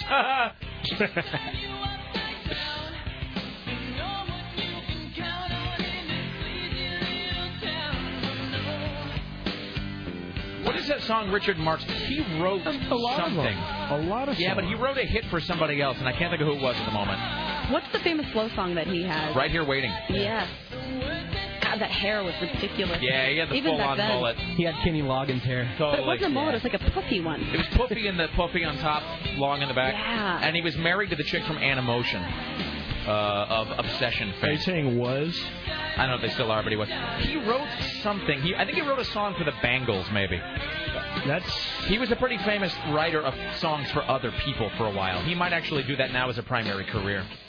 Counting down the top 5 songs from this week in 1987. The number 2 goes to Madonna and the hit song "Who's That Girl" from the movie. Hey, so you know what? You know when Scotty hit that post and that was awesome. Did you hear that? Way to go, Scotty. Way to end the week on it up. So when Laura and I are in London, we were seeing there was like a play that was happening, and they're doing that thing that's like a tribute to Queen, which I'm not that interested in. We Will Rock You. Yeah, we're going to miss Glengarry Glen Ross by 3 days, but they are doing a musical play of Desperately Seeking Susan. That would be cool to see. We're kind of tempted to go see it, actually. I'm not sure we will, but we're kind of tempted to see Desperately Seeking. Also, they're doing a stage play of Swimming with Sharks. Really? How great is that? That'd be good. We're gonna miss it, starring Christian Slater. Oh, that'd be great to see. Counting down the number 1 song from this week in 1987. Los Lobos. Los Lobos. No, I wish I would not have made you play number 1. I'm sorry that he's insulted your people with that terrible mispronunciation there. You should be able to speak it better. You do live near Aloha. Okay. Where my people live. Los Lobos. Los Lost hobos. Okay. Number 1, Los Homos with La Bomba. La Bomba. How long do we have here? I don't know. I'm going to go walk in front of a bus. Los Lobos. Can I get some jalapenos with this? Lost hobos. I'll have this with a glass of peanut nowhere. All right, Aaron Geek in the City Duran. What's up at Film Fever Radio? Film Fever Radio, we have the new show where we talk about the Rob Zombie's Halloween, and Scott reviews 310 to Yuma, and then this week we're going to have the Flash Gordon commentary. Excellent. We want to thank CNN radio correspondents Dick Giuliano, James Roop, and Steve Castabaum. Rick Emerson show produced today and every day by the lovely and talented Sarah X. Dillon, who's going to a dog birthday party later on today. In the newsroom, Scotty J, who's filled in for Tim Riley. Well done, Scotty J. Well, thank you, Rick. Okay. 4, 5, and 6, and 7, all the way through like us, top of the hour. Aaron Geek in the City Duran from FilmFeverRadio.com. Like us next. Don and Mike at 7. I'll be back again tomorrow. As always, my friends, thank you for listening. Don't let the bastards grind you down. Watch out for snakes. See you all tomorrow. Bye now.